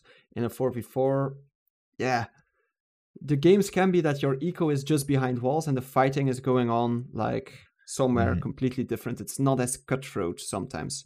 But again, there's the 2 situations, And in those, so the difference being with the 4v4, due to the slower build-up and the longer games, it could be that it becomes a stalemate-y situation where neither side has the advantage. And then the walling is very important because it protects one of the things you see most often in 4v4s and not in lower number of players games, which is the trade, right? Yeah. So what is trade, Ben? Can you explain it? So in Age of Empires 2, you have the market building, which you can use to balance your eco. You shouldn't, but we all do it, right? Some do it more than others. Yeah, some do it more than others. But if you're having a hard time balancing your eco in the most efficient way by balancing your villagers, you can always sell some resources, buy some resources. And then you can also make trade units. And then you go to ally or enemy markets, which is another market from another player. And depending on the tiles you cross going there in a straight line, so always bird flight, let's say, you get more or less gold from it. So usually if you have a 4v4 and you're able to wall off an entire area, you have 2 corners of the map. That's where you build your markets and you have your trade going back and forth there, generating gold. Which usually is a very finite resource, suddenly becomes an infinite one. Exactly. And changes the way of army compositions, how it works, the siege, everything. And the War of Nutrition becomes, instead of a War of Nutrition for gold, one of wood. Wood becomes the the Yes, main but resource after that point. Yeah. it doesn't necessarily have to go that far, but you're right that the trade occupies a large percentage of the Mhm. economical balancing. So you can see up to 40 trade cards even. Or more. Yeah. But let's say something like that. Yeah. If you're not going paladins, maybe Yeah. less. Yeah. Well, that directly correlates to the lack of population space. Mhm. So if you're playing the traditional 200 pop, that means that the amount of pop space you have for army is reduced compared to a normal game, which means that something which is a concept you won't often think about in 1v1, which is like pop efficient units. Yeah. That means that, okay, you could build 5 halbs and they're going to destroy my 1 battle elephant. But if I have an equal amount of battle elephants to your halbs, I'm going to win that fight, you know? So that's the thing, that when the resources go to this extreme where it doesn't matter almost anymore, and you have kind of infinite resources over a long term, but limited pop space, we're talking building the strongest units you can, you know? Mm-hmm. So it doesn't mean that you don't go trash, but it does mean that trash is relatively weaker sometimes compared to gold costing units. Trash is something you throw into the grinder, but the gold units, also it's so much easier to acquire them and they're stronger. So as we said, the unique units become more viable in the 4v4 also because of this. You know, you can see end game unique units also. Yes, and siege onagers and all the crazy bombard cannon kind of unique tech, everything you can imagine. And also changes in compositions. Suddenly they've been going whatever cav archers the whole game. Suddenly they throw in some Vietnamese battle elephants to surprise, you know what I mean? Because you have the eco for it. You can't tax. Gold is infinite, right? So suddenly, actually, you were saying about the stalemate situations in a 4v4. That's where I love Age of Empires the most. If you're in a situation where your eco is safe, you know, you're not being pressured, but the fight isn't really going your way, I feel like there's not much pressure and you are really able to think like, what can I do to change this, you know? And you think about onager cutting, maybe not. That leaves me, you know, you can weigh off all these options and maybe I should tech switch into this. And then usually if you're first to do it, it will always be successful, at least for a short while. Until they tech switch. Yeah. And then you can push them back, and then they push you back. And then if you manage to get through the fences and into the trade, you can get a big advantage by killing a lot of trade units, because it means they have to replace those, and then they cost their eco and they're slower economy. So it's like it can last a while, these kind of exchanges. Yeah. And then sometimes if they do raid you, you need to think about how much fills do I need, because if you don't replace them, sometimes you're floating resources. You can think like, I don't need that much eco, I can use more army, but then you're not able to win the game within 10 minutes. So then suddenly you say like, oh no, I should have made more eco. You know what is strange for me? Like those scenarios we just described, I find I'm more often in those situations when I'm doing a 4v4 Arabia game than when I'm doing a 4v4 arena game. You know what I mean? Oh yeah, for sure. You would think arena with the walls would lend itself more to that, but not at all. No. The clownery is too big. Like I feel like no, but you have like the castle drops and usually arena is not a stalemate-y. No, I feel like some maps are stalemate to a fault, even like the one with the mountain Oasis, no? Oasis sometimes, yeah. But yes, so easily to wall. Black the team Forest. Wall is like nothing. Yeah. You know? Yeah.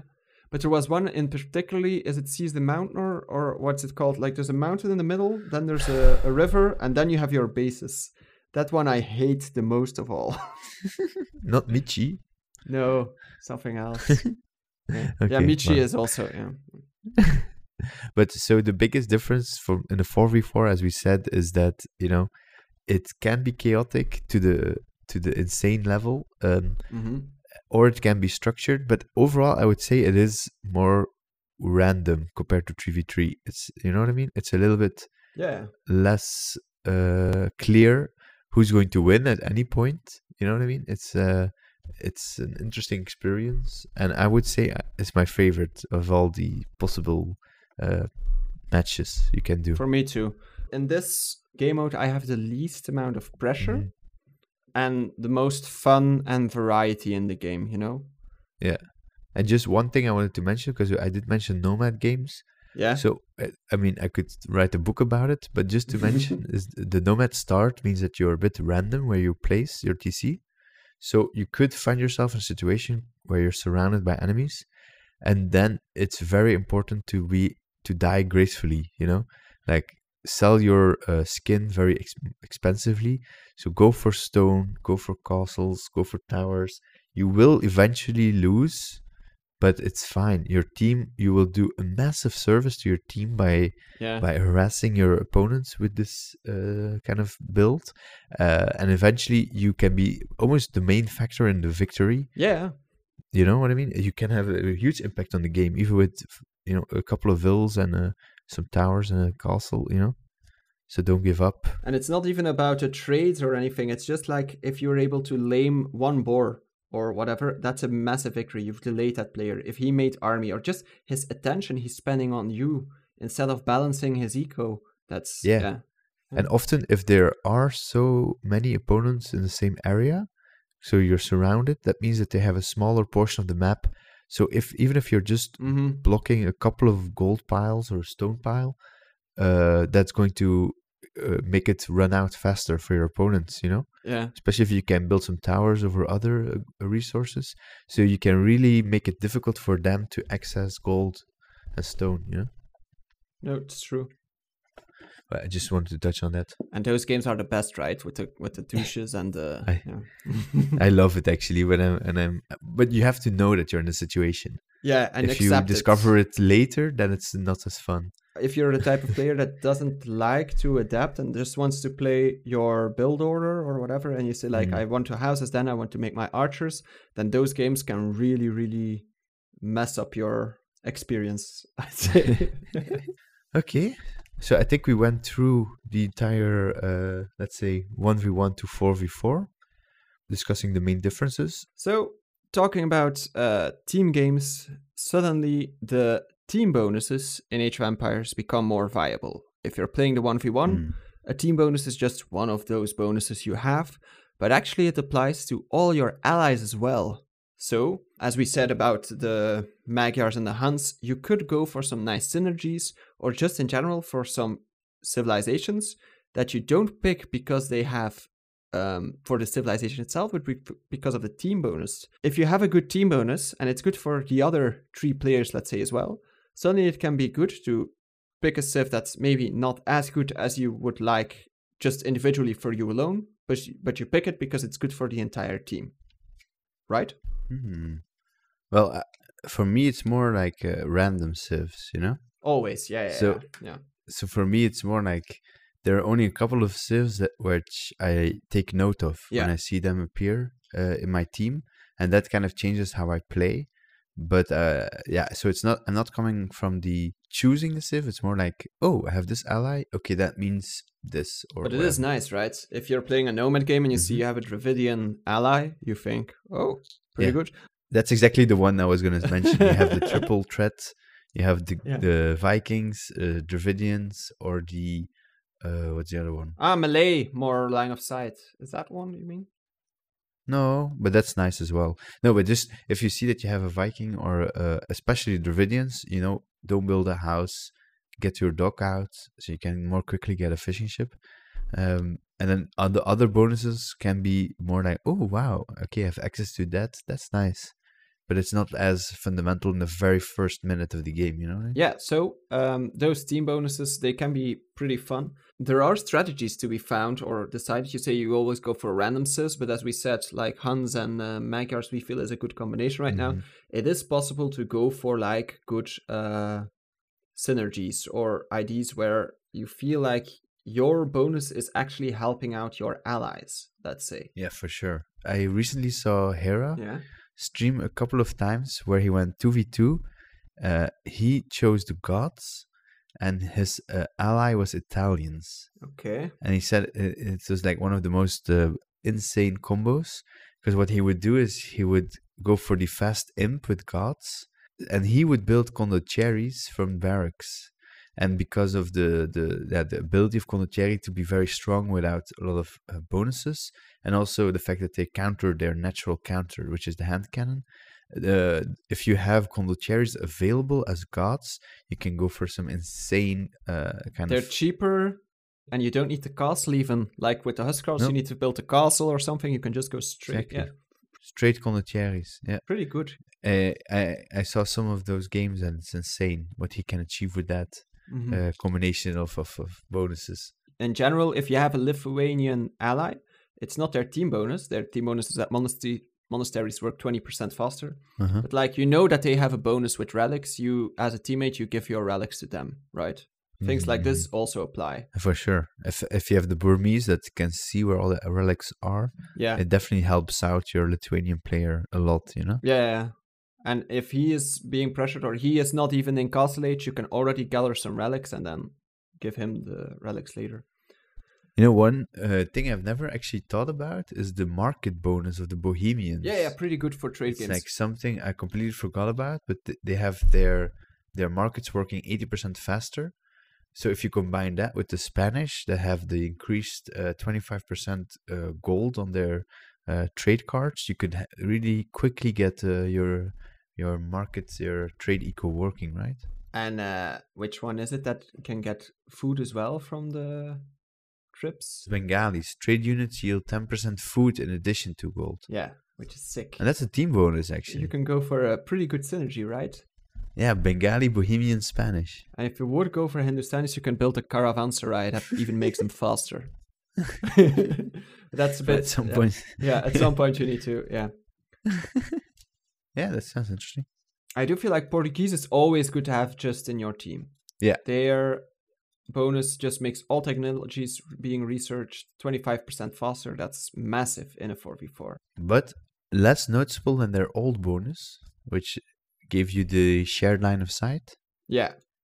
That was an insane difference if you had a Portuguese ally, no? Especially early game or nomad games, that was massive. For sure. Yeah.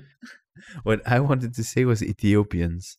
Like their bonus with their outpost not costing stone anymore and being like super powered.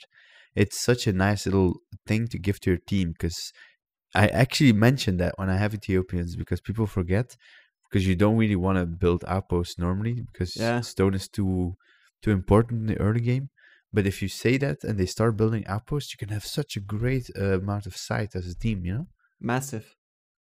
And then some bonuses are just really... Like British used to be really good, but now it's only 10% faster, their archery ranges. But those are buildings that you always use in team games, and generally end game, early game, it's just something that trickles through the entire game as a positive thing, right? But there's a lot of things here that I forgot, like the fact that Turks have a 25% faster gunpowder units could be so good with a Spanish ally to get the conks out faster. Ah, yeah, true. You know, or like things like, you know, the Teutons with their conversion resistance can be very good with someone going elephants. You know, it's something that I know Teutons have the resistant units, but it's like you almost think it's a Civ unique bonus, not a team bonus, you know what I mean? Yeah, and I feel like for the pure synergy, you need to look at the bonus in general. Because the team bonuses are nice when your team bonus has a good synergy with the standard bonus of another guy, or vice versa. Yeah. And if that happens to be like both ways for two civs, then it's massive. Yeah. Let's do top 5 and a bottom 5. Like, and I'm talking generally. I do feel like Hans is already... Those bonuses I like really good. Stables are always being used 20% faster. That's big, in my opinion. It's nice that it's so global, you know? Like, it works for everybody. Like, you know, a lot of units. And gods have the same, but then barracks are, not nearly as important. No, you're right. And stables are something you need to be... It can have a bigger impact in the early castle, you know? Barracks are like late at the point where you can just build more barracks, you know what I mean? Even endgame, like in a 4v4 where it's pop efficiency, just having faster working stables, like it doesn't even matter how many stables you have.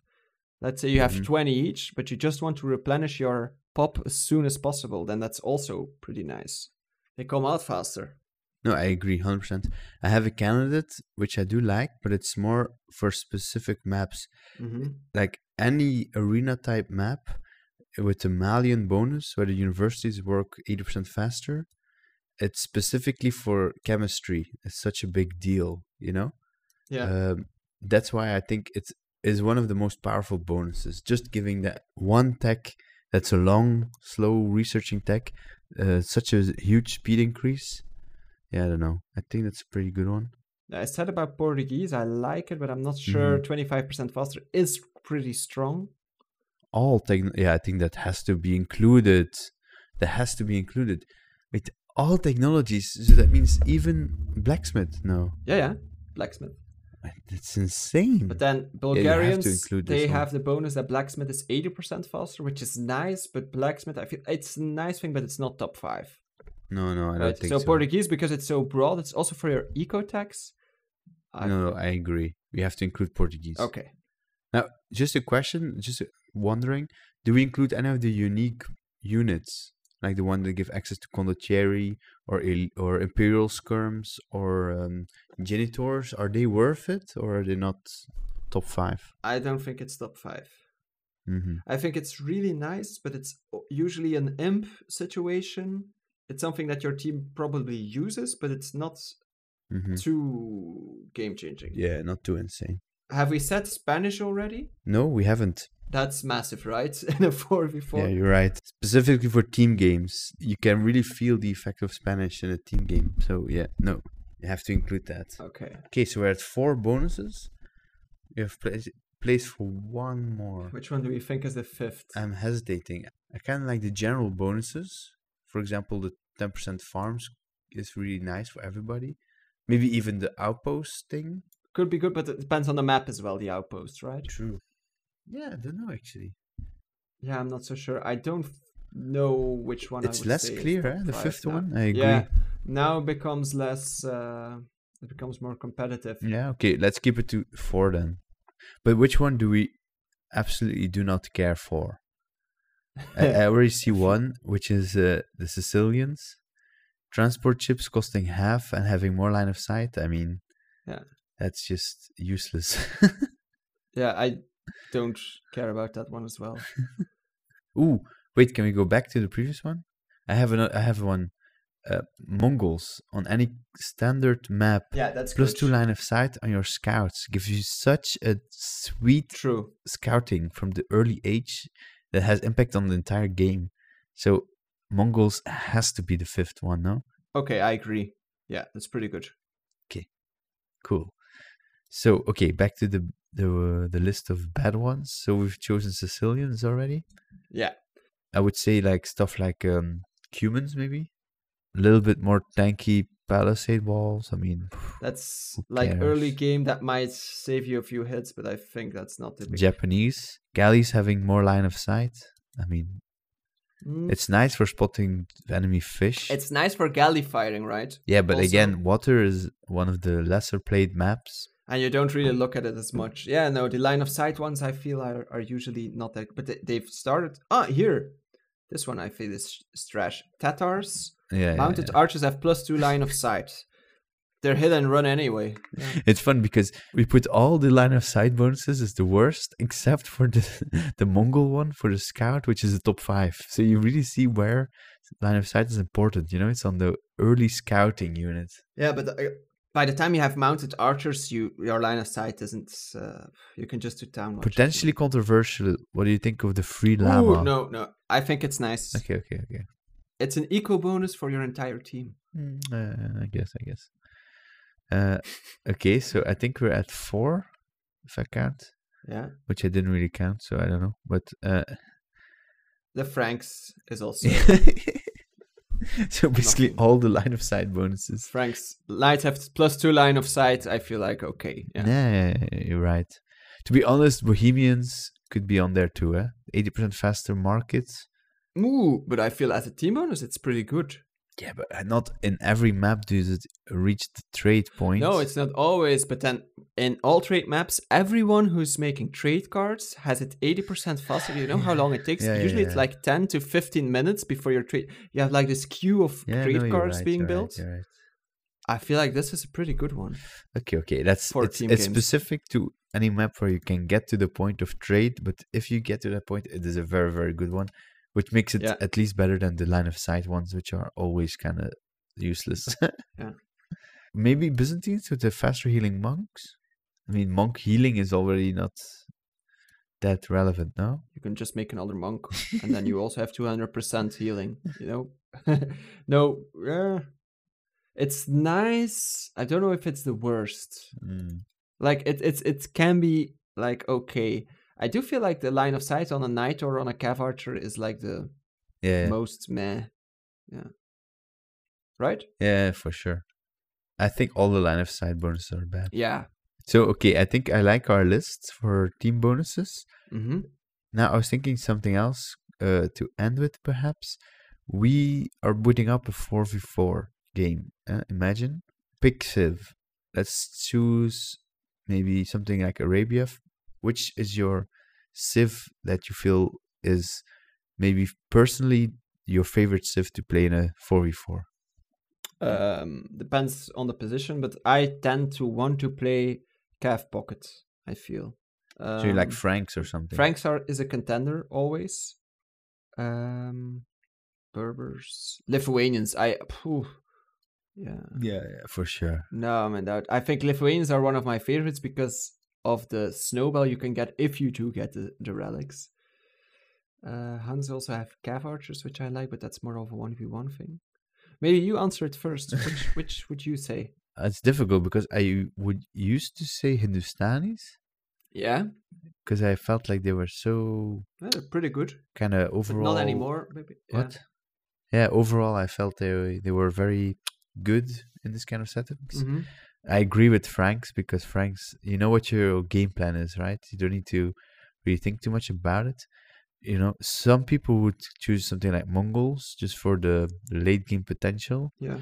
But personally, I think I would have to go with recently the Poles.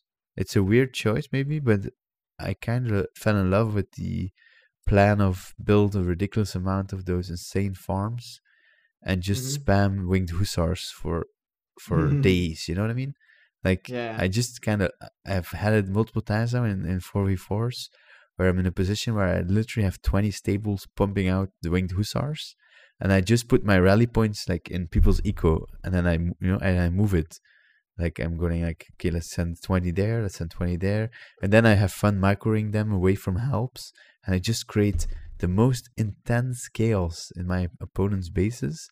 That really gives my team the chance to do what they want. So I just love that. And I think I've just changed my mind about Arabia. Okay.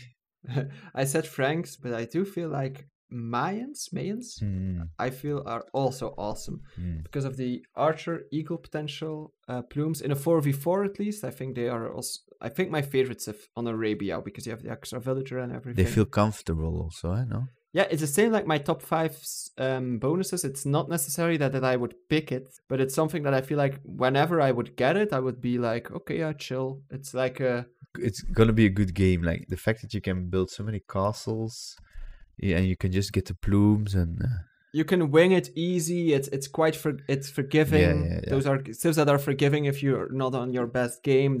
It's pretty nice, you know. I recently had the realization that for the, let's say, archetype of cav civs, Franks is like the example because all your bonuses kind of point you towards knights, you know what I mean? So it makes it the easiest, like, typical civ to choose if you want to do that. And I kind of feel like Mayans is the same for the archer playstyle. True. Like, everything points you towards going archers, and it feels smooth, easy. You have the eco behind it. Everything feels like, this is playing that kind of style on easy mode between brackets, But then with Mayan, I feel like sometimes even in a team game, if you can get some Eldorado Eagles somewhere in their eco, I feel like it's even deadlier than raiding with Cav. They're not necessarily faster. I don't know why, but I feel like some people struggle with knowing what to do against. But because you can't kill them easily with helps, no? Yeah. And then if you have Eldorado on your Eagles, you can just dive TCs and castles and just go for it. Create immense chaos. And their whole game plan feels so smooth with the switch, no? Yeah, if you take the eagles away, I don't feel the same way about mains. It's just that the option is always there to go for totally different units. That's also really powerful and viable, especially in team games with trade. Yeah, and also by the time you get to imp, you've been going archers all game. You just naturally have a bunch of food and a lot of gold, and it just so smooth to go for the switch, the transition. Yeah. And the plumes are also, those are the nicest foot archers to play with. To manage. They're forgiving again. You can reposition them easily. They're quite strong. Yeah. They're cheap and fast, so really it doesn't matter if you lose some, and you can easily recover them, you know? Yeah, as I said, it's playing on easy mode, no? Yeah, but I like playing on easy mode. And I don't blame you. It's fine. Yeah, it's more relaxing. Okay. I think this is good. I think we've got it. I think we covered it. I think our team game experience is quite fast, right? I feel like entire 2020, 2021, we've been doing it like several times a week, right? Playing just team games. Yeah. Before this podcast, and then when we didn't have the time for it, or we just kind of, then we started thinking about podcasting. So no, it's still my preferred way to play. It's when you start up a 1v1, you get stressed, and you start up a 4v4, you're still chilling. You know what I mean? Yeah. Even if you die, it's like I'm dying. And then the only thing I feel is like if morale starts to drop, if one player is dropping it and is being annoyed, and then but I also like it if you can turn it around, because we've had these games where like you can talk to your friends and you're playing together and you feel like morale dropping, or one player really wants to resign, and if we're able to keep them like just over the edge so they don't rage quit, and you're able to turn the tables, and then it's so rewarding, those team games. Yeah. If you're as a team struggled and as a team overcame it, then those are the nicest experiences. Nice, and you can spend 10 minutes afterwards talking about the game, looking at the map, just being like, what was this game? High five all around. Yeah. Everyone is like so relieved, like, what was that? The shared victory is the best also, no? You're sharing in the fun of winning. And so it's true that you can lose without it being your fault, you know? And that can be frustrating, but it's never as bad emotionally as a 1v1 crushing defeat, you know what I mean? Yeah. So I would say the lows are less low and the highs can be very, very high. So yeah, I recommend everybody to try it. Because of the nature, as we said, like the small engagements don't matter as much. Like as we said, 1v1, 2v2, 3v3, the game gets bigger every time. Eco damage is less important every time, and it's because of all these things being more forgiving, it's also less stressful, I feel. Right? And that's pretty nice. Indeed. Okay, so that concludes the talk of the show. Exactly. And then we have thought about a civilization which we also like. It's not in our top 5, but it's something which we feel is at least for us as Nomad players, is pretty great as a bonus. Great bonus for the team games we tend to play. Wait, shouldn't we have put it in our top 5 list? Now I think about it. If we have it as Civ of the Month. Well, I don't think, because our top 5 was broader than what we do, right? Yeah, that's true. Like in an Arabia game, I don't feel like it's as good. Yeah, for sure. Anyways, let's not spoil, and let's refer you to our Civilization of the Month. Enjoy. Civilization of the Month.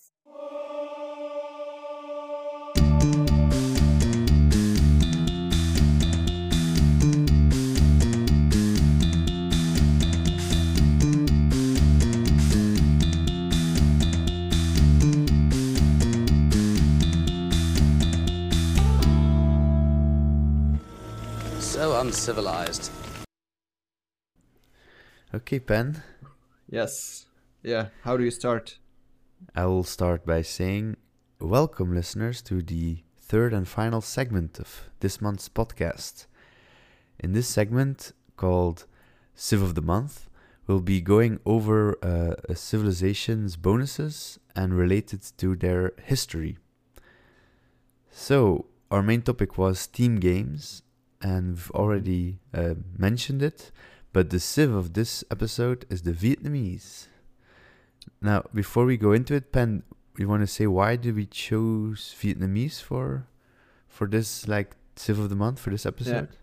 Yeah. Well, we wanted a civilization that has like a nice team bonus, because in team games that's a big factor, right? So that's we thought Vietnamese. Depending on the map, of course, it's always nice to find your opponent immediately. Some maps you can estimate, but both of us, we're Nomad fans. We love more of the chaotic and less predictable maps, and then this bonus is a really nice one. So that was, I think, the main reason why we opted for Vietnamese, right? Yes, exactly. I think you demonstrate the Vietnamese bonus the best, because sometimes when we play Nomad and we're in opposing teams, if you have a Vietnamese ally, I know you're going to ping my base to all your allies and come up with a plan on how to rush me with 3 players minimum. And I know that it's going to be a difficult game for me if I know you have a Vietnamese ally or you're playing Vietnamese. So, you know, showing that the bonus is very powerful when you coordinate your team around. Can be. But now, since they've made Team Vision like from Dark Age, it's also easier to find you in those team games. The moment anyone sees you, I've seen you as well. So a possible nerf to the Vietnamese bonus, but anyway, it's also nice you don't have to ping every enemy team TC at the beginning anymore. You know.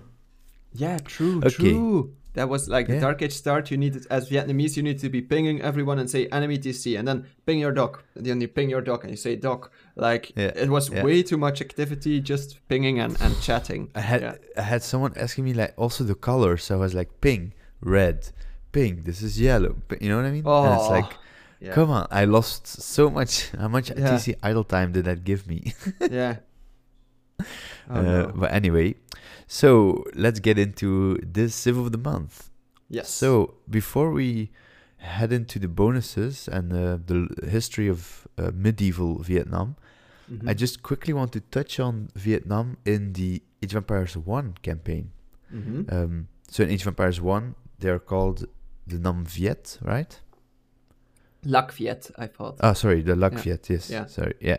So they're called the Lac Viet.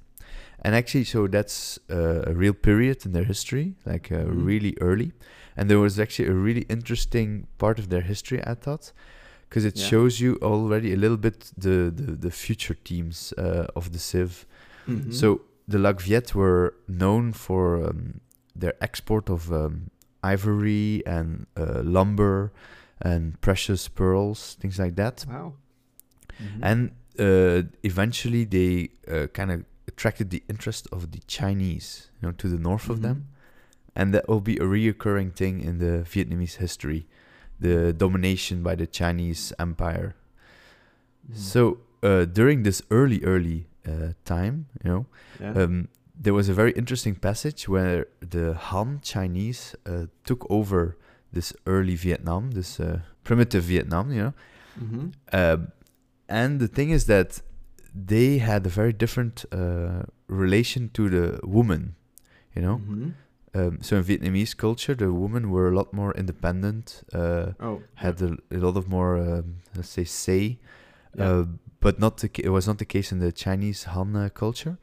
So what happened was that there were 2 sisters whose husbands were executed by the Han Chinese for something. And they kind of took up swords, and killed the local, you know, garrison. Yeah. Wow. So it was kind of an uprising by these 2 sisters. But the Chinese kind of dismissal of women in general made them not take it very seriously. So when they sent like some, you know, soldiers to stop them, it was always not enough or not serious enough. So they managed to beat each time the Chinese came. They managed to kill them all, and eventually they got an army of 80,000 villagers that they trained and 18? women mainly. Or 80,000, yes. What? Yeah, and they conquered 65 villages. And they became like the queen of Vietnam. One of them became queen, the other one was the primary consul, and they ruled Vietnam for a very short period. And then they were eventually beaten by a very big professional army. They finally took it seriously. But just to show, like, even in those days, the Vietnamese were being like attacked time and time again by the Chinese. So that's the early history of Vietnam. So they had many uprisings and like against China. But the first like golden age of Vietnam was around the year 1000. Now I'm going to butcher a lot of the names, because we're not really trained for that. But so the golden age started with what's called the Li dynasty. Okay. So that was around the year 1000, and they kind of moved the capital, which was before in a super fortified position, like surrounded by mountains, super difficult to reach. They were really in this mindset of like defense, against China, and they finally moved it to another location, which was much more about economy. So they decided to go for a different approach. Instead of defending them, they decided to open up the country, go for an economy, exchange, trade, this kind of things. And that's why I think their bonus comes from, with the economic upgrades costing no wood and being researched faster. I think it comes from this area in their history, their first golden age, where they traded a lot of timber, from their forests, and they also were really going hard on their economy. And a wood-focused economy. And wood. Wood was a very important building block in their building their temples, all kind of systems. They used a lot of wood, but in general, it signifies them kind of opening up and letting go of this always defensive position that they were in before. Okay, so after that, there was some other elements that happened, but the main thing is that the next dynasty, the Tran dynasty, was famous for mainly one thing. That was the fact that they repelled not one, not two, but 3 invasions by the Mongols. Wow. So at the time when Mongols, as we previously discussed, were ravaging most of the world, they actually didn't manage to do the same to Vietnam. Now, do you know how did they do it? Like, how did they manage to stop the Mongol armies from ravaging their country? Well, the Mongols were a horse, let's say, horse-heavy, focused armies and culture. If I think a bit too, I'm gonna say something way off. If I think about the USA Vietnam War, then they had guerrillas in the forest. So I would say if they retreated to less accessible areas or whatever, I'm not sure. That's what I'm gonna say. Use the terrain. Exactly. The key to their success was to avoid the Mongol strength in the open field. Yeah. And also for the sieges of the cities. So it's exactly as you said. They decided to fight them at their weakest points. For example, swampy areas. Yeah. Around river crossings and rivers in general. Yeah. So that's what they used. They used indeed the advantage of terrain. Yeah. And also the fact that they are excellent archers. Oh. So again, Vietnamese bonus, they have increased hit points on their archery range units, 20% more. And they also have the unique unit called the Rattan Archer. So these were key points in their victory over the Mongols, was to use archery like in bad terrain and being mobile, avoiding open field battles. Now, do you know where the name like Rattan Archer, what it means, Rattan? Do you have any guess? Yeah, isn't it like kind of I'm thinking I know the word in Dutch, like for making baskets. You're very call close. it like you what's the word, like braiding, but it's not braiding. It's not exactly. It doesn't refer exactly to that. Okay. But it is very closely related. Yeah. Rattan is a term for a wide term for palm trees. Oh. So it's a family of many palm trees that are considered in this name. So it basically, indeed, like you said, they use these leaves of the palm tree to, as you say, braid them, or how you call that? Yeah. Like you also don't know the word what I mean. Right? I know exactly what you mean, but I like braid, but it's not braid. Well, basically, they made armor from these kind of natural materials. And they incorporated that in their armor, which was very good at resisting projectile attacks, especially arrows, but also being lightweight, giving them flexibility, movement, mobility, for these archers. Yeah. So that's where the rattan archer comes from, and the name refers to this style of armor, or at least this palm trees that they used for it. Mm-hmm. Okay. By the way, the word we were looking for is weaving. Of course. Yeah. Exactly. So they weaved these armors. Yeah. So also another aspect which you don't actually see much of in Age of Empires 2 is the fact that they had a lot of rivers. And if you can imagine how Vietnam looks like, it's very much like next to the coastline. So they also had a lot of boats. So they also beat the Mongols on navy, killing a lot of them when they were retreating. This decimated their fleet at an important battle. Really? Yeah. I thought you were joking because Mongolia, at their height, they will have had a fleet, right? They had China and they had Yeah. And they had to transport their army somehow, right? So I don't think they were like known for naval battles, but more like using it as transport ships, basically.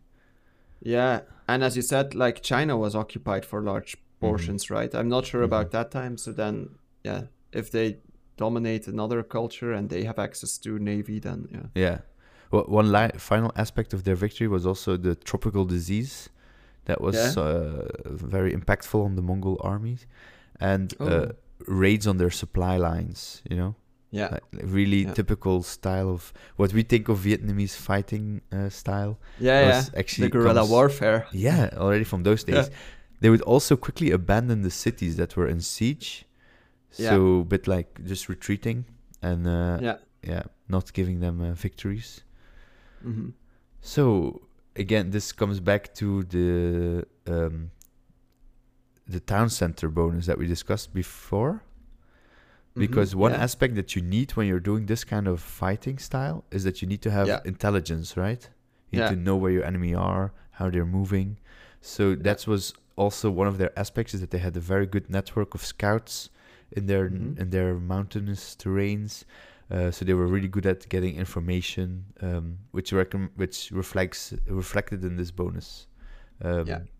Okay. So that's a bit how they fought the Mongol back.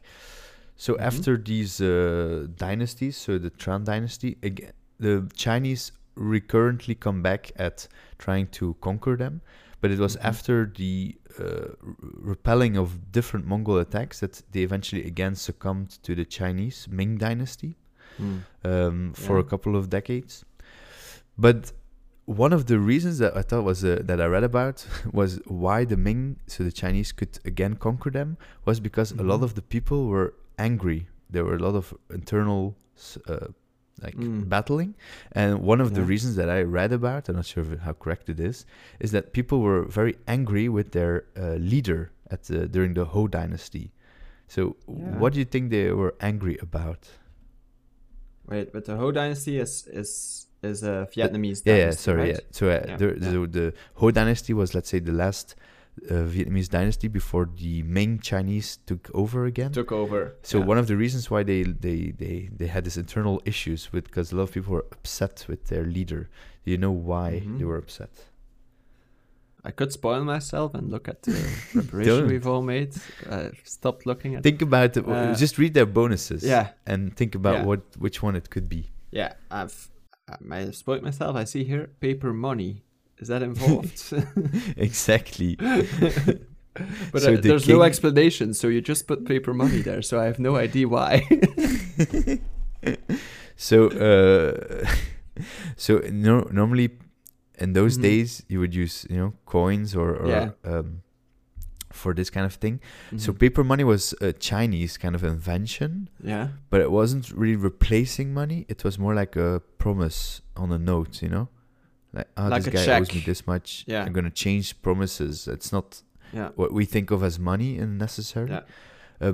So it's actually the king of this Ho dynasty that introduced paper money in the Yeah. 1400s. Yeah. So in the early ages, into the kingdom, let's say, which was very much protested by all the citizens. Yeah. So yeah, that's one of the reasons I read. I don't know exactly. I should have read more into it, why it was protested, but I Well, think it was very I think it's I don't know, too advanced for the concept- time. Also, I don't Yeah. know. just out of the blue introducing like non-real money, like the first digital. Well, money is always, the value is always fictional. Let's say it's always agreed upon, but now it's really become something people can't touch or can't really grasp. I think I think everywhere in the world, right, when they initiated paper money or digital money or whatever, people were not pleased. No. So It was more or less because it does come back later, yeah. but like 400 years later by Yeah. by the French during the colonization era. Yeah. So it took a long time for the people to accept the concept. I think it was often also imposed by colonial powers, but let's not Yeah. get into that. Mhm. Yeah. True. So, but anyway, so that's why the Vietnamese have this bonus because they're often referred to as like the first ones to use paper money. Yeah. But it was a concept that was again invented by the Chinese, more or less, although it was Yeah. more promises on paper, Yeah. Like a note. Yeah, In exactly. RuneScape. There you go to the bank. Okay, Yeah. so what happened after? So one thing that one aspect that I forgot to mention, but is also quite interesting, is they had a neighboring kingdom below them called the Champa. Under Vietnam. Yes. Yeah, but current day Vietnam, right? Yeah. So don't think of current day Vietnam. Yeah, Think of it as like the half of the country. So the long, the upper part. Yeah. So the upper part of Vietnam is the bigger one. Let's say was the original Vietnam. Yeah. And then the long kind of edge that's really all around the corner of the coast. Yeah. That used to be the Champa kingdom. Oh. Yeah, they have their own whole interesting history.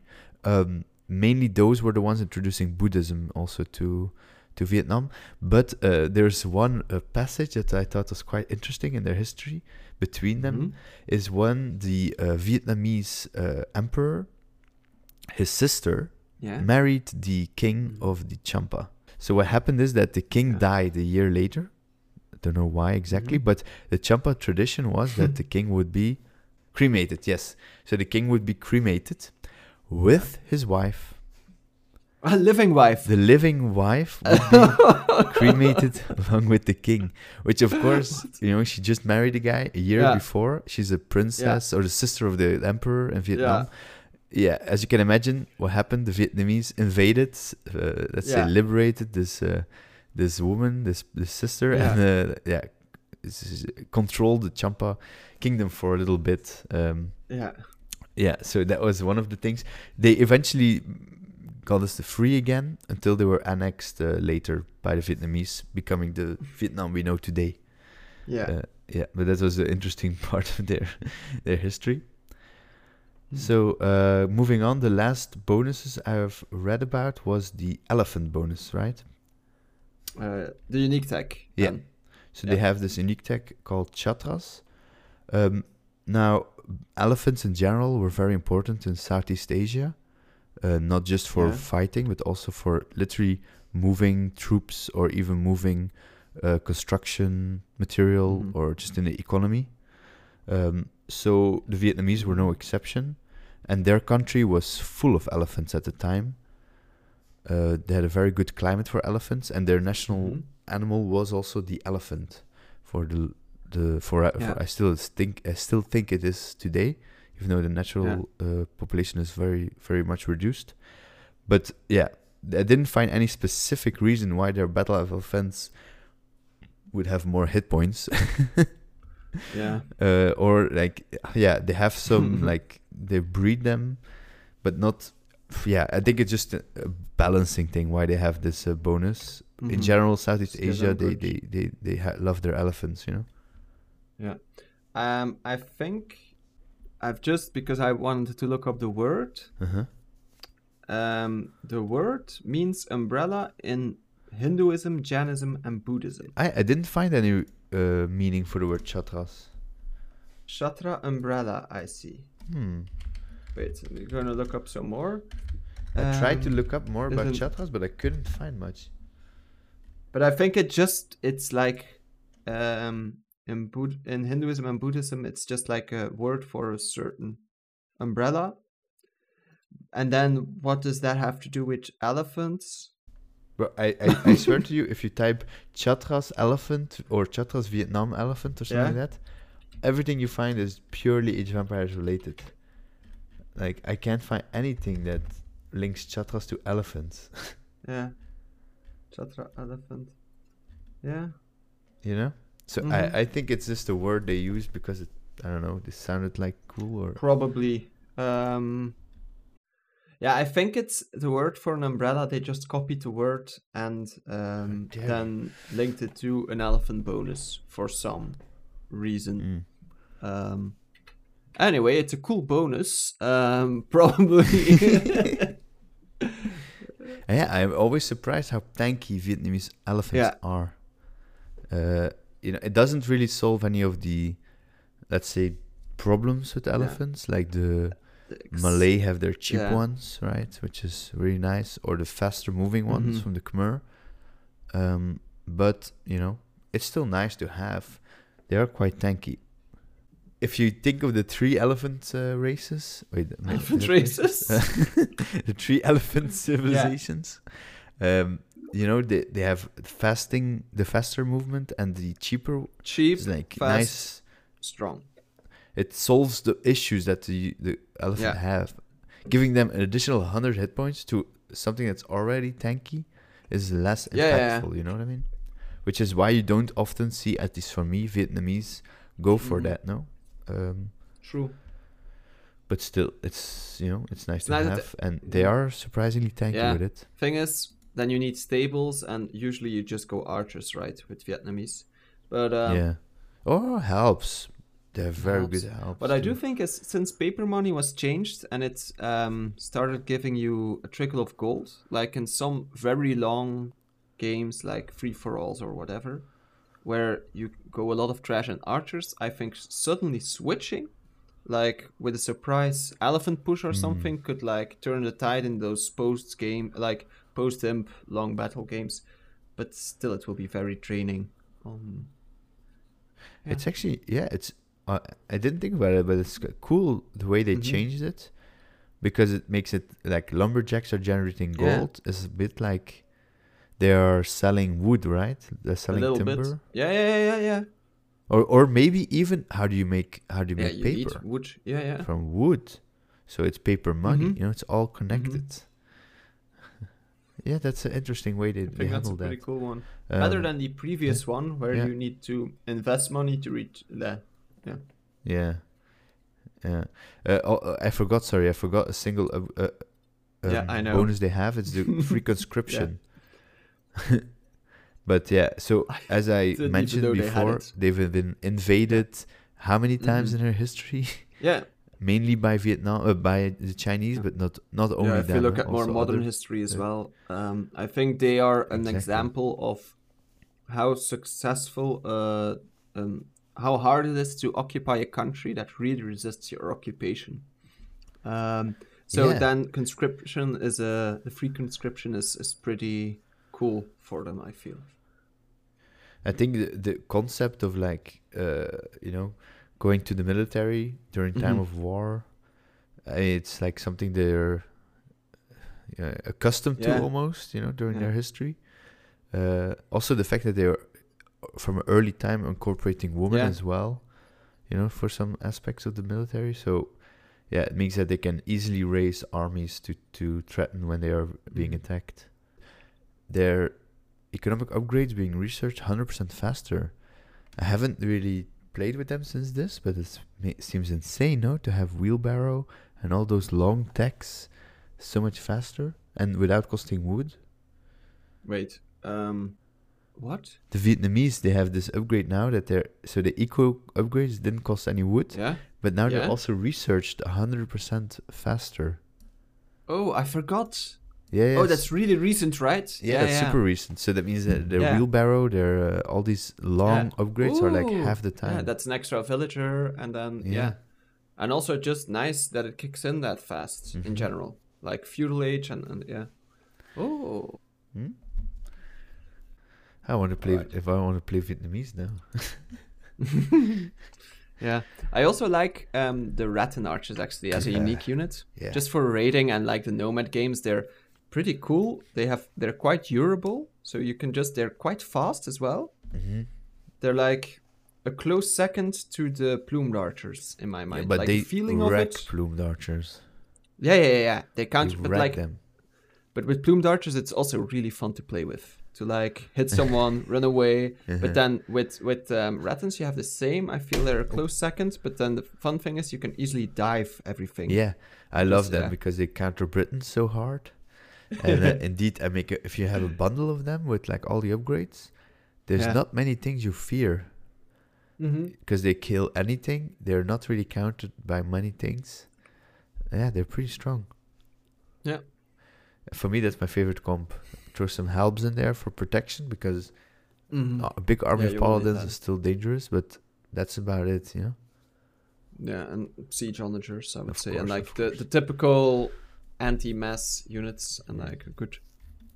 But usually it's like, it's really fun to play with, I feel. Easy, like, it's rewarding to like run here, see some units die, and it gives you instant happiness. And you can make them infinitely with the paper money upgrade and 200 lumberjacks. It's basically all you need. Gold and wood. Yeah. Gold and wood. Yeah. That's what they cost. Okay. Yeah. So that's the Vietnamese as a Civ of the Month. I hope you enjoyed learning about them a bit. Yes. I enjoyed your thorough explanation again, as usual.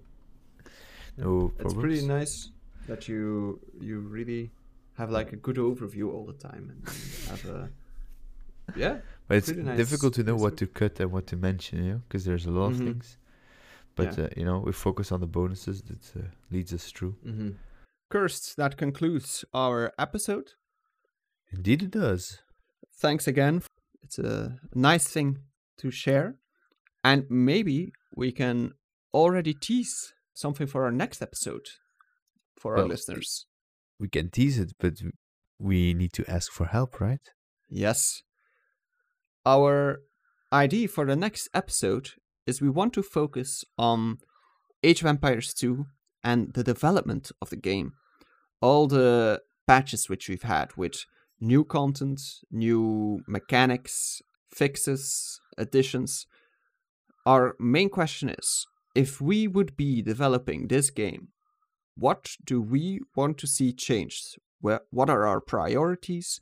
And which new features or fixes does this game really need? So that would be our main discussion. We will think about it in preparation. But if you, as a listener, have anything you want to share or you want to ask or you want to say, you can do that at our Discord and we can use it for our next episode. Yeah, so that can be anything from fix the pathing issues to, you know, certain units are OP or buffs to the Sicilians or nerfs. Or I want to send pictures to other people. Okay, that's that's what you really want. I want to shout in voice chat to my opponent, to my allies in the game. No, but if you have any kind of ideas like that, doesn't even have to be so specific to Civ balance. It can even be just features you would love to see. Even for the lobby, can think outside the game as well.